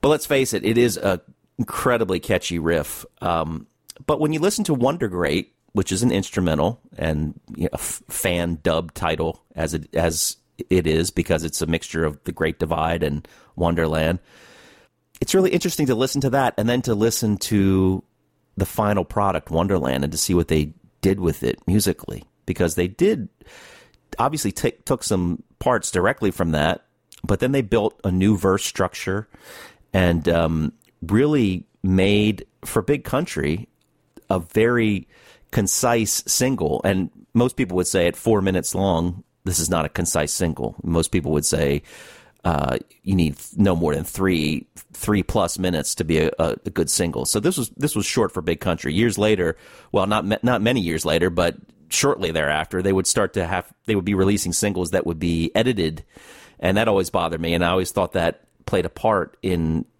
maybe the lack of success with some of those singles, because these were actually album tracks that were edited in ways that just kind of lessened the overall feeling of the song. But Big Country was never really a singles band, and the fact that they got a song like this out as a single and it did well, testament to the times, but also just a testament to them for what they were able to do with this. Some of the staples that I think would really become a part of the Big Country sound were obviously, most of that was obviously formed on the Crossing album, and that's where it all started. But there were a lot of things on the Wonderland song that, to me, are the best things about Big Country music. And for me, the one thing that I always loved was when Big Country would mix beautiful, pristine, clean guitars with distorted, nasty-sounding guitars. I love that mixture. Quite often you get songs from bands that are either one or the other. They either have this clean, airy sound, kind of like New Sensation, what we're talking about. Really, as I remember that song, it was pretty much just all that clean-sounding guitar, heavily processed. Or you would get the metal approach where everything was just driving, distorted guitars. Big Country was one of the first bands that I heard that would really mix those sounds, and I loved the way those two would mix together. You had the beautiful, clean sound of that riff that's played by Bruce, and then you had Stewart coming in with the distorted part that kicked in the song as well and led into his iconic howl that everyone follows along with.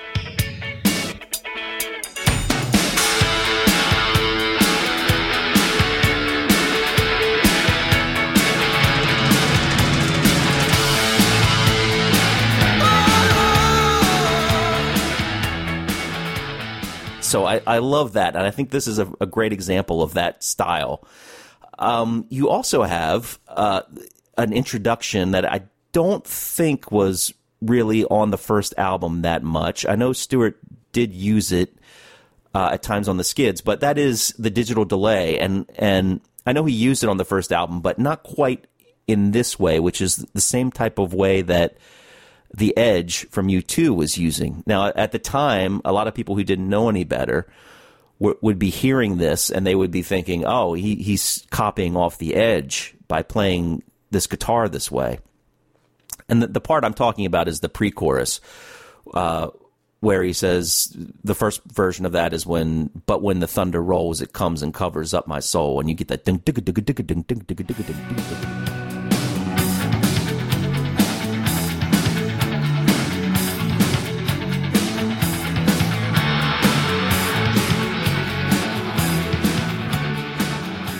That edge-like guitar part.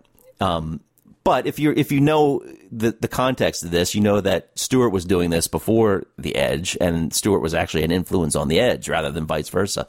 But because of the success that U2 had, which came before the success of Big Country, for those who didn't understand, it would seem like Big Country was actually stealing a bit of U2's style. But Stewart would use this a little bit more later on some of the Peace in Our Time era songs, especially. He didn't use it a lot. He didn't use it nearly as much as The Edge did. But I thought it worked great in Big Country music as well, and I love that that's used in here. And then you've got another thing that's unusual about a single is that you've got Mark, the drummer, let loose on this song in a way that most bands and most record companies and producers would not necessarily be so comfortable about happening on a single, because there's a lot of drum interplay happening here. And it's interesting that I think Steve Lillywhite went back to some of the things that he did with Mark in the Fields of Fire song, the first song that he did with them, where he had a lot of drum overdubs in that track. And you get them here as well in Wonderland. You get, like, even in the beginning, you get this huge rolling tom buildup that leads into the portion of the song that really kicks in. And you get other areas in the song where you'll hear overdub snare parts and militaristic snare rolls and tom accents and things that you can tell when you listen to them aren't being played at the same time. So it's interesting to hear that Lillywhite kind of went back to that style, which he used on Fields of Fire, where he had Mark playing a bass part, and when I say bass, B-A-S-E, not B-A-S-S, and then he had him add some accents to it.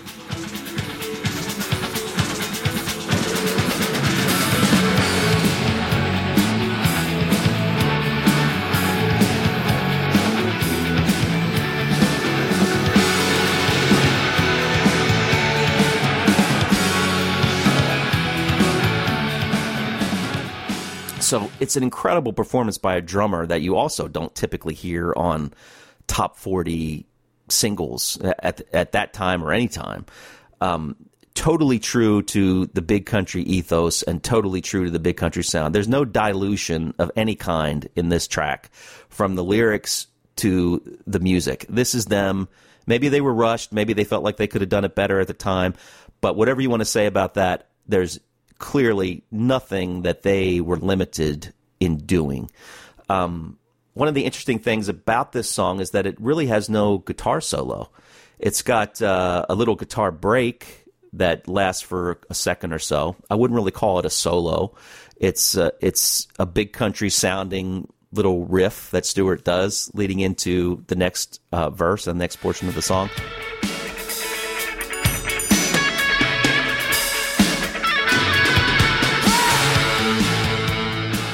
But there's no big guitar part like there is on Fields of Fire or In a Big Country, which I think is cool and interesting. The great guitars of this song are in the aspect of the rhythm guitars and the things that are being played there, and the little flourishes of guitar and the various overdubs that are done here, again, which they would be leading into beautifully on the Steeltown album. And then finally the bass. I mean, good Lord, what a bass pattern this is throughout this song. Even on the verses, the bass is like its own melody. It's, and the rhythm is so great. It's like doom doom doom doom doom doom doom doom doom doom doom doom doom doom. It just, you can't, once you hear that, you just can't get it out of your head. You're just constantly humming the bass part, and that's again a rarity for singles. It's usually you're humming the melody of the song, the vocal melody, or maybe a guitar part, like the opening riff and Back to New Sensation. that part, people were always doing that part when they were thinking of the song. But this, you've got everything. You've got drum parts that are immediately memorable. You've got a bass part that's incredibly memorable and very, very technical, both of those as well. And then you've got all these different guitar overdubs. You've got plenty of ha's in here. That's going to, of course, probably that was maybe a bone of contention for some of these critics who maybe they heard those and thought, well, okay, here they're doing it all over again without really listening as intently as they should have been. But I remember at the time that Stewart saying ha and cha was considered like a really interesting thing about the band. So I can imagine that some people who wanted to criticize could have easily pointed to those again and say, oh, look, this is the Ha Cha band, and is that going to be in every one of their songs? Here it is again. The Ha Cha band. Oh my God. Yeah, it's a new style. But I of course love it, as I'm sure all of you listening love it. And there are just so many memorable parts of this song that every single musician has something that's incredibly memorable about the song, and that's hard to do, especially with the single. You know, you would usually think that was something for a big album track that the diehards would really gravitate toward, but this is a single that was released to the general public, and to me, it really elevates the whole idea of what a single should be and could be. A band performing exactly the way they want to without holding back in any respect, and just a pure representation of what Big Country is and what happens to be their single for that time period. So, yeah, so many incredible shining moments in this song musically. A great representation of what Big Country is. I mean, there are a number of songs that you could play for someone just who say, you know, what is Big Country? Play me something that shows what they are, why you love them so much. What is it about that really sums their sound up in one song? You know, you could, of course, take the easy routes and go In a Big Country, Fields of Fire, or whatever. But this is one too that you could easily pick because it's got everything. The only thing it doesn't have maybe is that, you know, giant memorable guitar solo, but everything else is there from the band and to really show what they are, what they're capable of. So yeah, it's no surprise that this has become a mainstay in the sets, always played, probably ever since they played it at that Barrowland show. I can't imagine that it's ever been out of the set list. I can't think of a show or a tour where it was. So much like In a Big Country and a couple of songs, this is one of the songs that endures, and it's classic quintessential Big Country. It's them at the top of their game. It's them feeling completely confident in what they're doing, what they want to do, without any restraints. And it's an amazing rock and roll single that takes the whole genre, to me, to a different level. And I wish that could have lasted. Unfortunately, it didn't. But we did get it. And it's just a great Big Country song, and it's a great song, period. It's a phenomenal, inspirational song musically on every level. And I love it. I can't disagree with that. That's truly what it is. It's an amazing song. And I don't have too much to add to what you said musically, but I'll try a couple things. One thing that really underlines the greatness of the song is, despite how many times I've heard it, whenever it comes on, it's amazing. I can't get tired of it. And in sitting down to listen to this song, to break it down ahead of recording this episode, I just find myself sitting there listening. And suddenly, instead of paying attention, it's kind of like, shit, the song is over. I got caught up in it, and I forgot to listen out, and I need to start it over again. Okay, hardship, right? Start it over. The same thing happens. So just several times, just in sitting and listening to this and trying to break it down a bit, you get caught up in it, and it's that kind of song.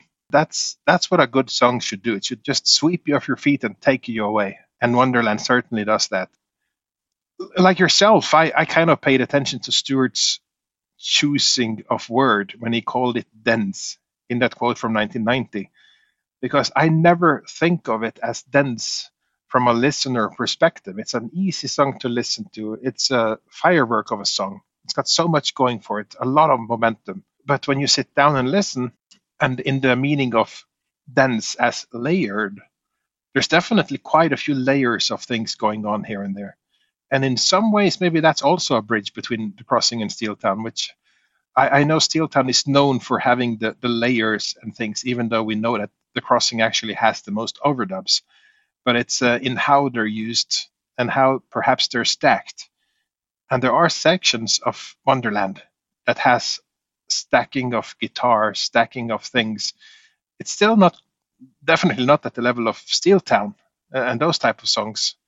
And it's never really an issue. You never think, wow, I wish we could have a clearer mix of Wonderland. It's really not like that at all. But there are quite a few things going on with the little guitars and the details. And that means that in spite of it not having a guitar solo, like you mentioned, there's definitely more than enough for guitar aficionados to look into. I want to talk about the intro. The intro is explosive, it's incredible, and it has changed a bit over the years. So I wanted to look at that first, where the recorded version starts with 4 bars. I call it 4 bars. Maybe it's actually 16. It depends how you count, but I call it 4 bars with quiet percussion while a single guitar plays that recurring rhythm pattern from Bruce's demo. And then 4 bars with more solid drumming coming in and the addition of a louder electric rhythm guitar. And then you have 4 bars starting with a drum roll where the bass comes in, and those bars also feature Stewart's Mountain Cry. And then immediately after that, the first verse starts. And that's how the song opens. And they did add a few opening bars extra with some extra chicken picking to the intro. That happened in the March of 1984. So after having played it a couple months, they just added a few more.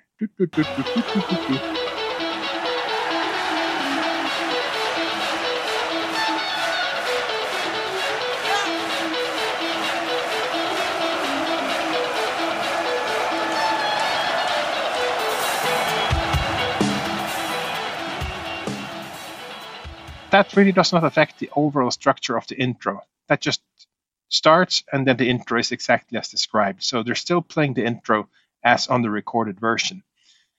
They did that for all of the 80s and a little bit of the 90s, but there was a moment when that changed.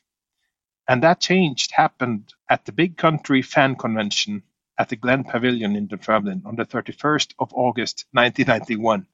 A drastic change to how they approach Wonderland. And it really came out of an accident where they play a set at that convention, and somewhere in the middle of that set list is Wonderland.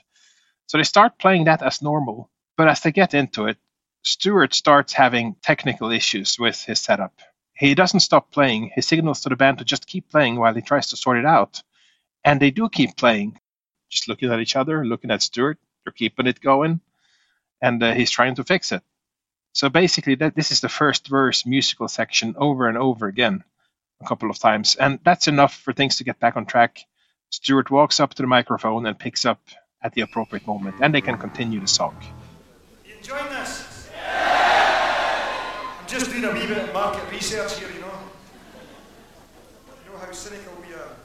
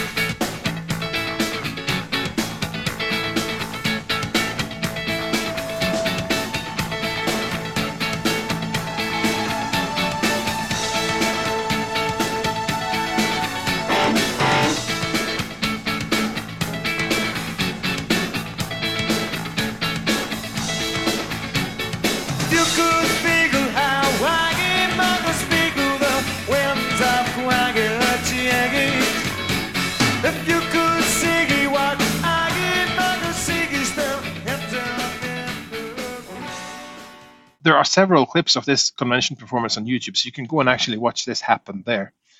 And that was the first time the song got an extended opening section because of a technical glitch. And the interesting thing is that this technical glitch would inform how they played Wonderland from there on out, as long as Stewart remained in the band. And already on the next performance, the next time the band played live, 6 days later in Germany, on the 6th of September 1991, they were going to perform in Bonn Unfortunately, that was a Rock Palast TV concert, so it was captured for posterity. And what we get to see here is the band performing Wonderland with the very same extended intro that they played at the convention, except this time it's rehearsed. The band is playing it confidently. No sideways glances at what's going on here.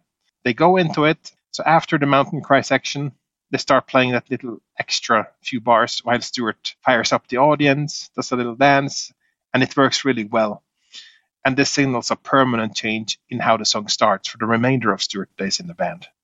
So they must have liked something about how it turned out at the convention, or maybe it gave them an idea, and they decided to extend it like that from there on out.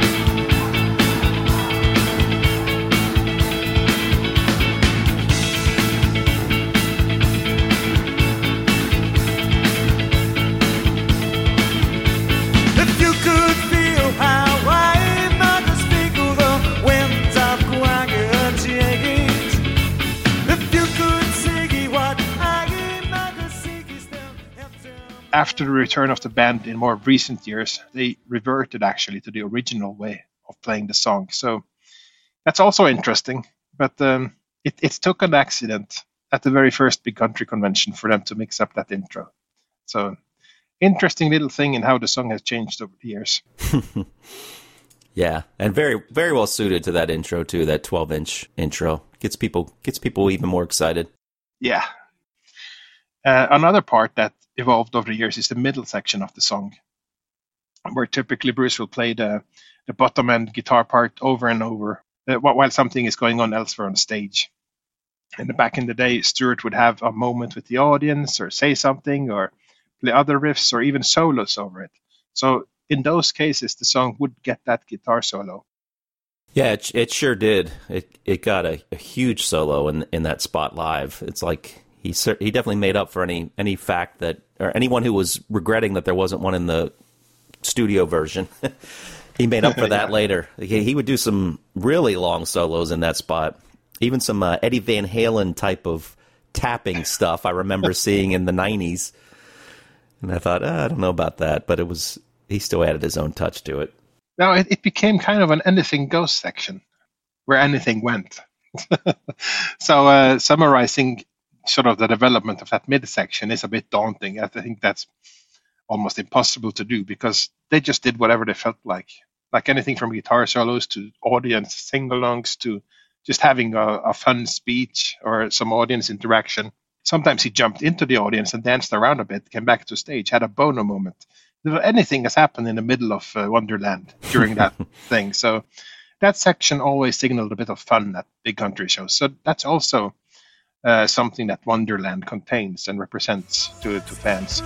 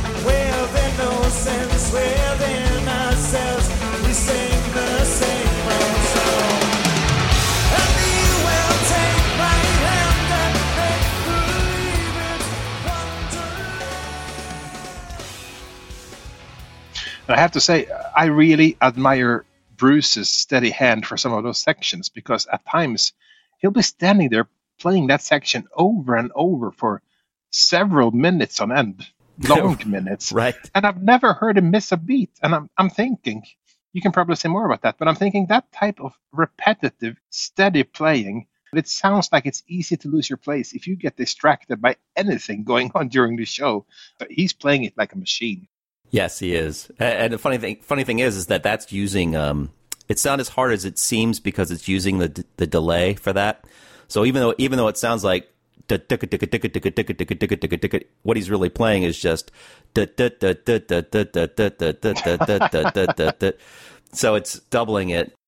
It's not incredibly difficult to play that, but yeah, but would imagine it would be monotonous. It definitely is.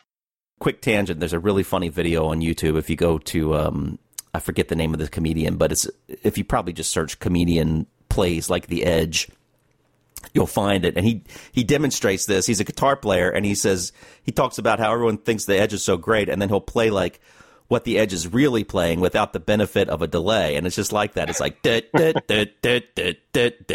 then he'll say, now here's the delay.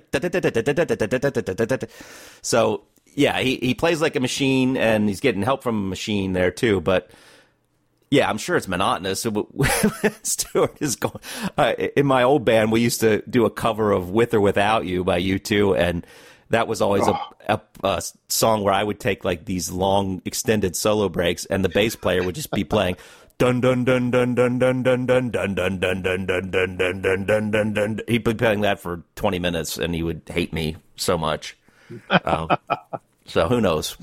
Oh man, that's hilarious. Well, if you play any kind of U2, that's what you would be playing anyways, right? Yeah, that's right. No matter what song it is.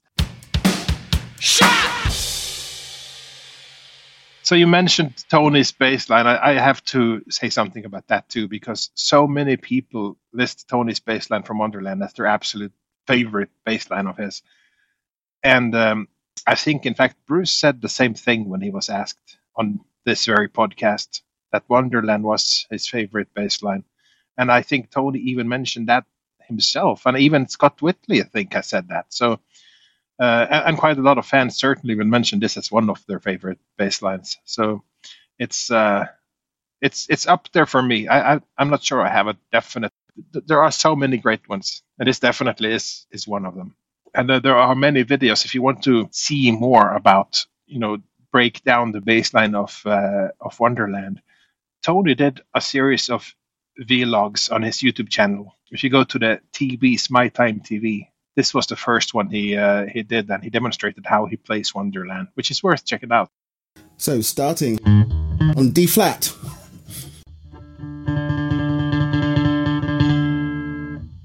That's all it is.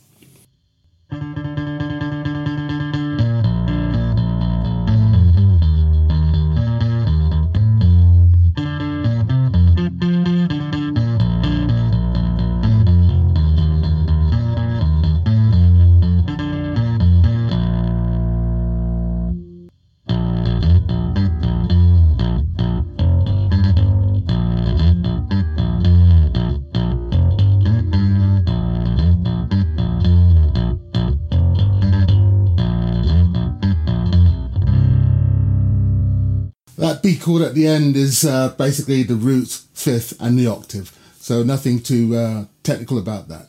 Okay, so this is the B section. I'll play it at speed.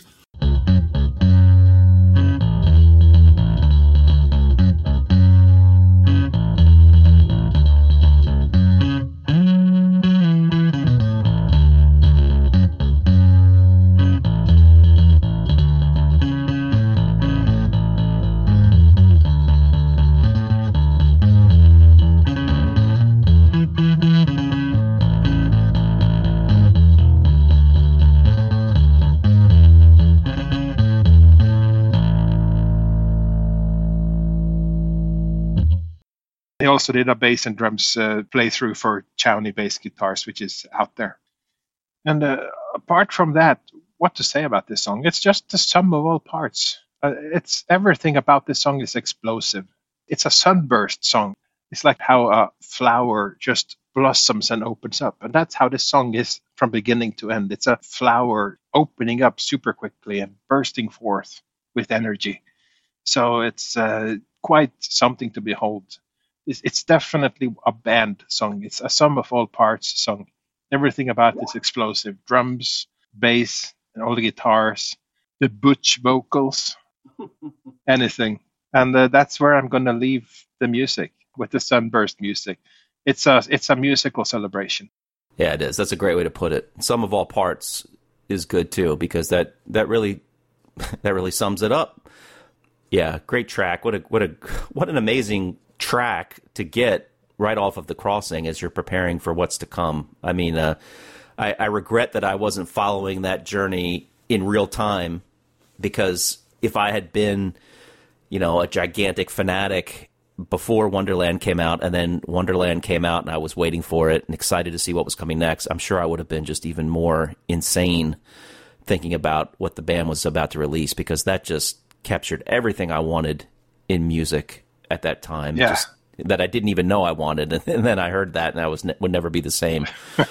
And just briefly too, I think one thing we didn't mention at all in relation to the album that's worth mentioning before we go on to the rest of the songs is the cover. Yeah, that cover is a very iconic cover within Big Country, and that too really just cements the entire feeling that Big Country, I think, was going for in those early days. I mean, you've got that beautiful cover with the deer standing on the rock and the mountains in the back. And I know some people have actually figured out where that place is and done some great detective work to figure out where that image came from.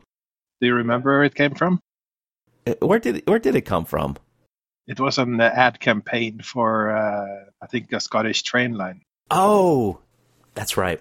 Yeah, that's right. We talked about this half a century ago with the guy who made it. Yes, okay, that's right, Julian. Yeah. Maybe we can dig up those comments. It'd be worth it. It's been so long. Yeah. But, yeah, that's a good idea, actually. In fact, I was wondering if you designed that EP, the Wonderland EP cover with the deer and that type of thing. Yeah, did. And, I mean, the whole Wonderland thing was based very much on 30s railway posters.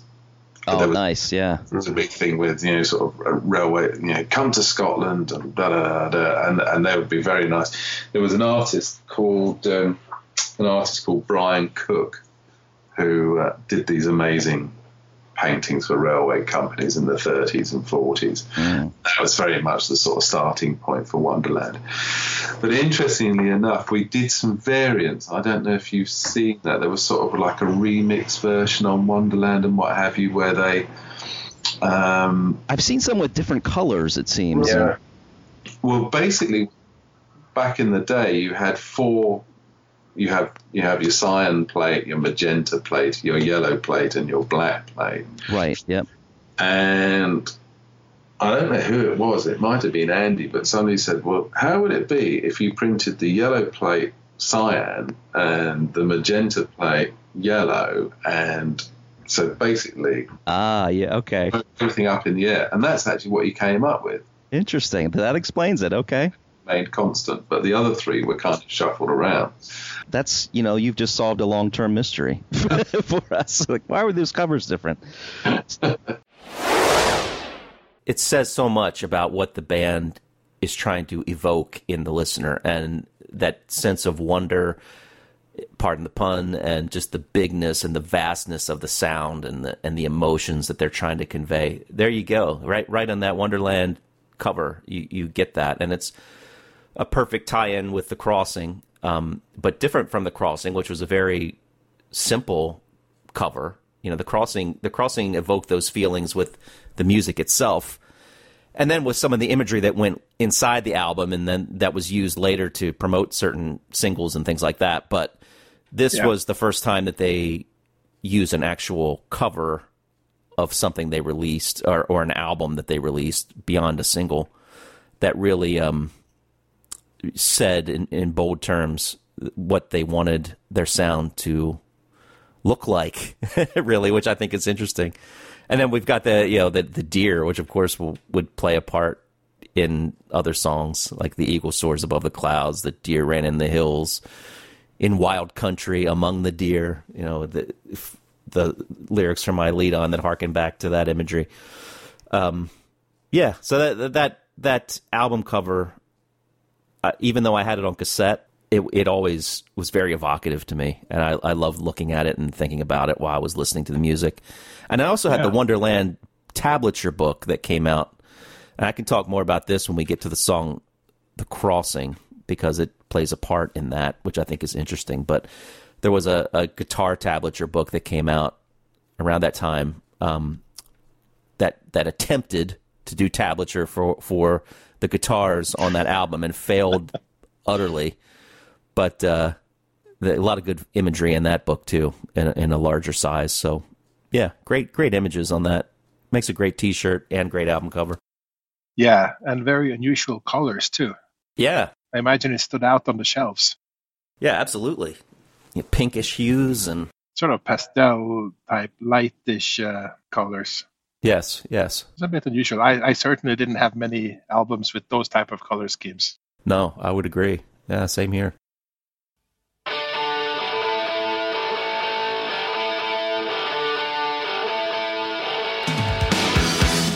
All right, well, we've gone over our 80 minutes. No big surprise, but it's not been too bad.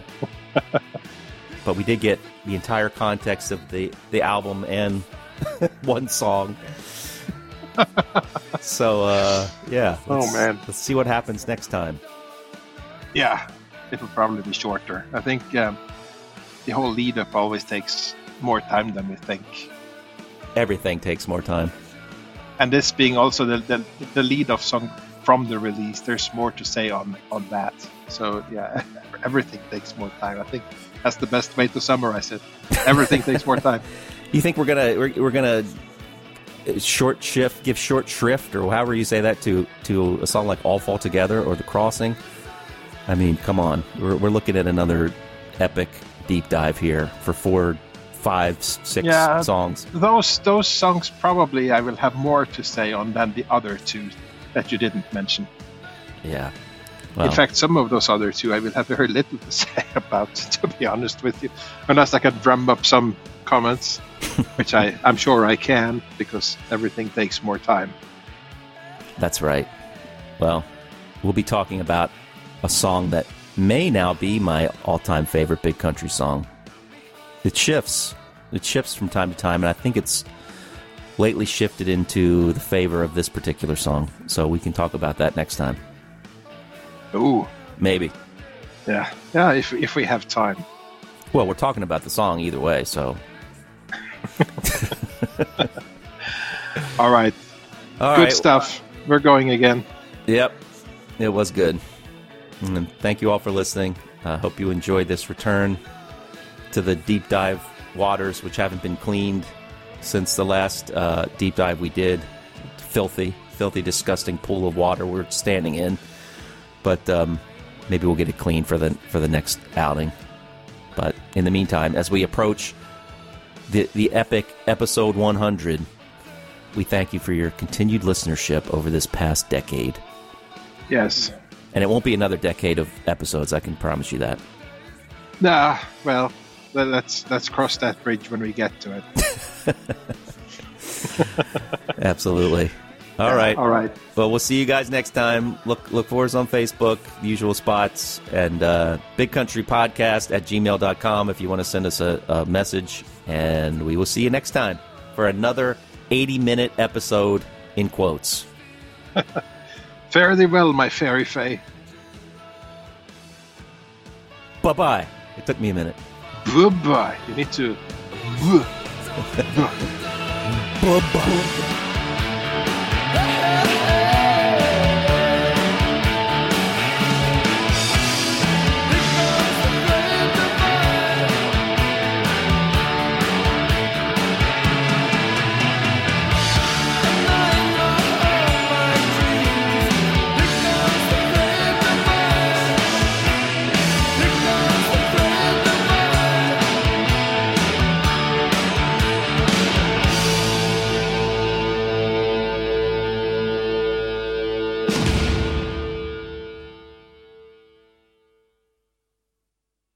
So we started exact. Do you think we'll end exact? We'd better. Yeah. I'm not going to sit here for 3 hours. 3. Well, there's ending exact or overrunning with 1 hour. No, it should be enough. 2 hours, one song. Come on, we can do one song in 2 hours. And a setup. Yeah, I think we can.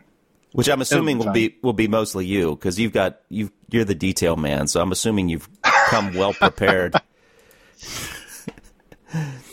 Actually, I'm going to check something fun now, because I can look at when this document was created initially. The Wonderland EP document that I've been working on. I just need to find the... oh, holy smokes.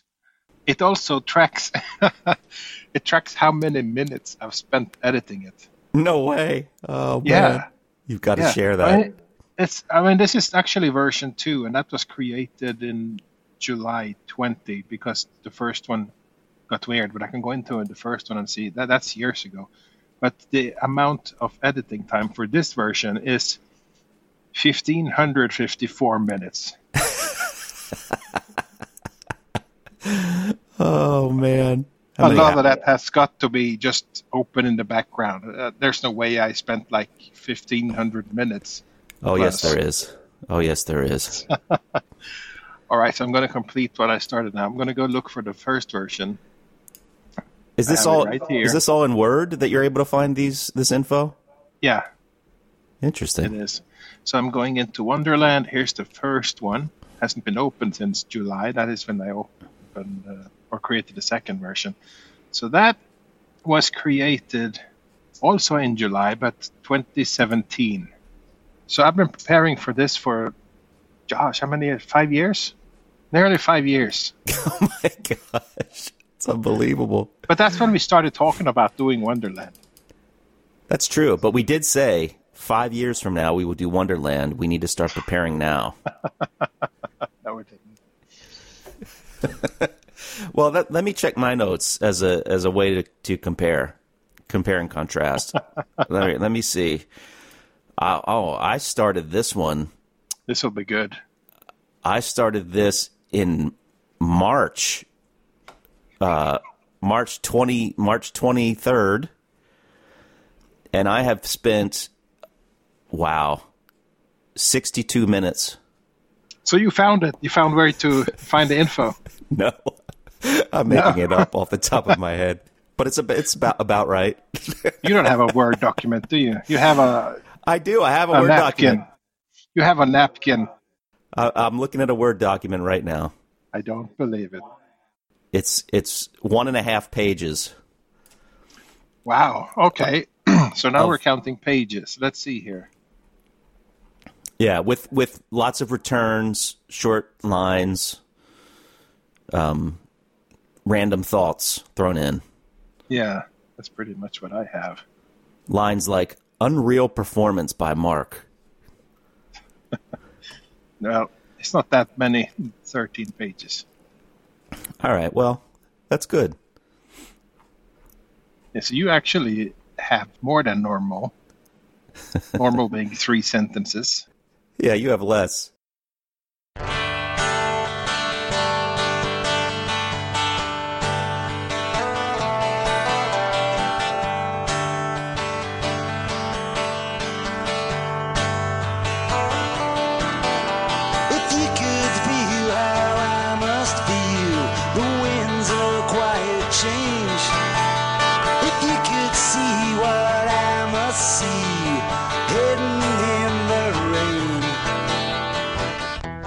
When the thunder rolls, it comes and covers up my soul.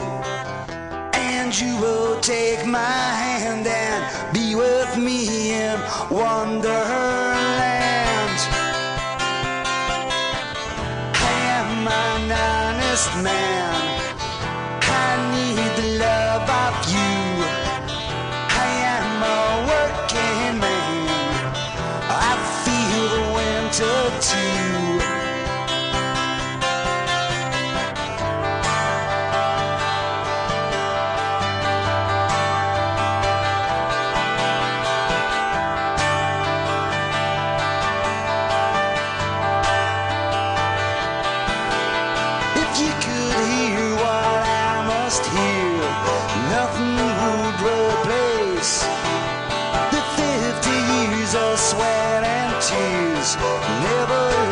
a trace. But when I look at you, I see you feel the same way too. And you will take my hand and be with me in Wonderland. I am an honest man. I need the love of you. I am a working man. Oh, I feel the winter too.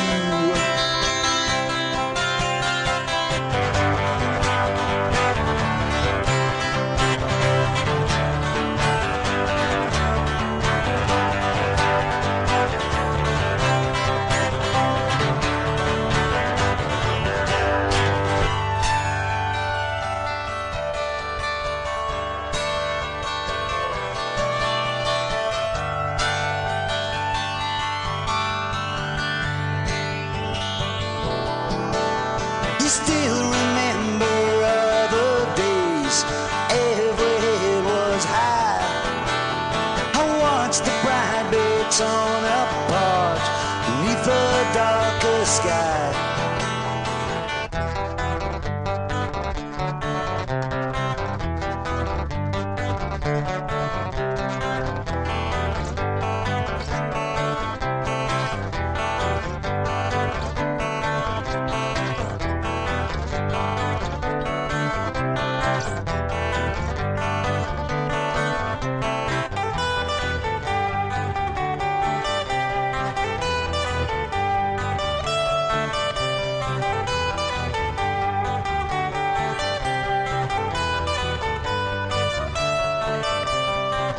With innocence within ourselves,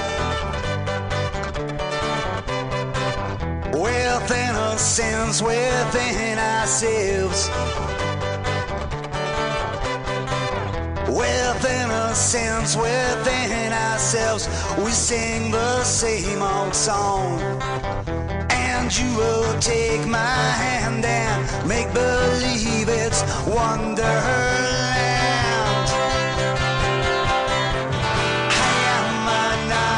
Man, I need the love of you. I am a working man. I feel the winter too. I am an honest man. I need the love of you. I am a working man. I feel the winter too.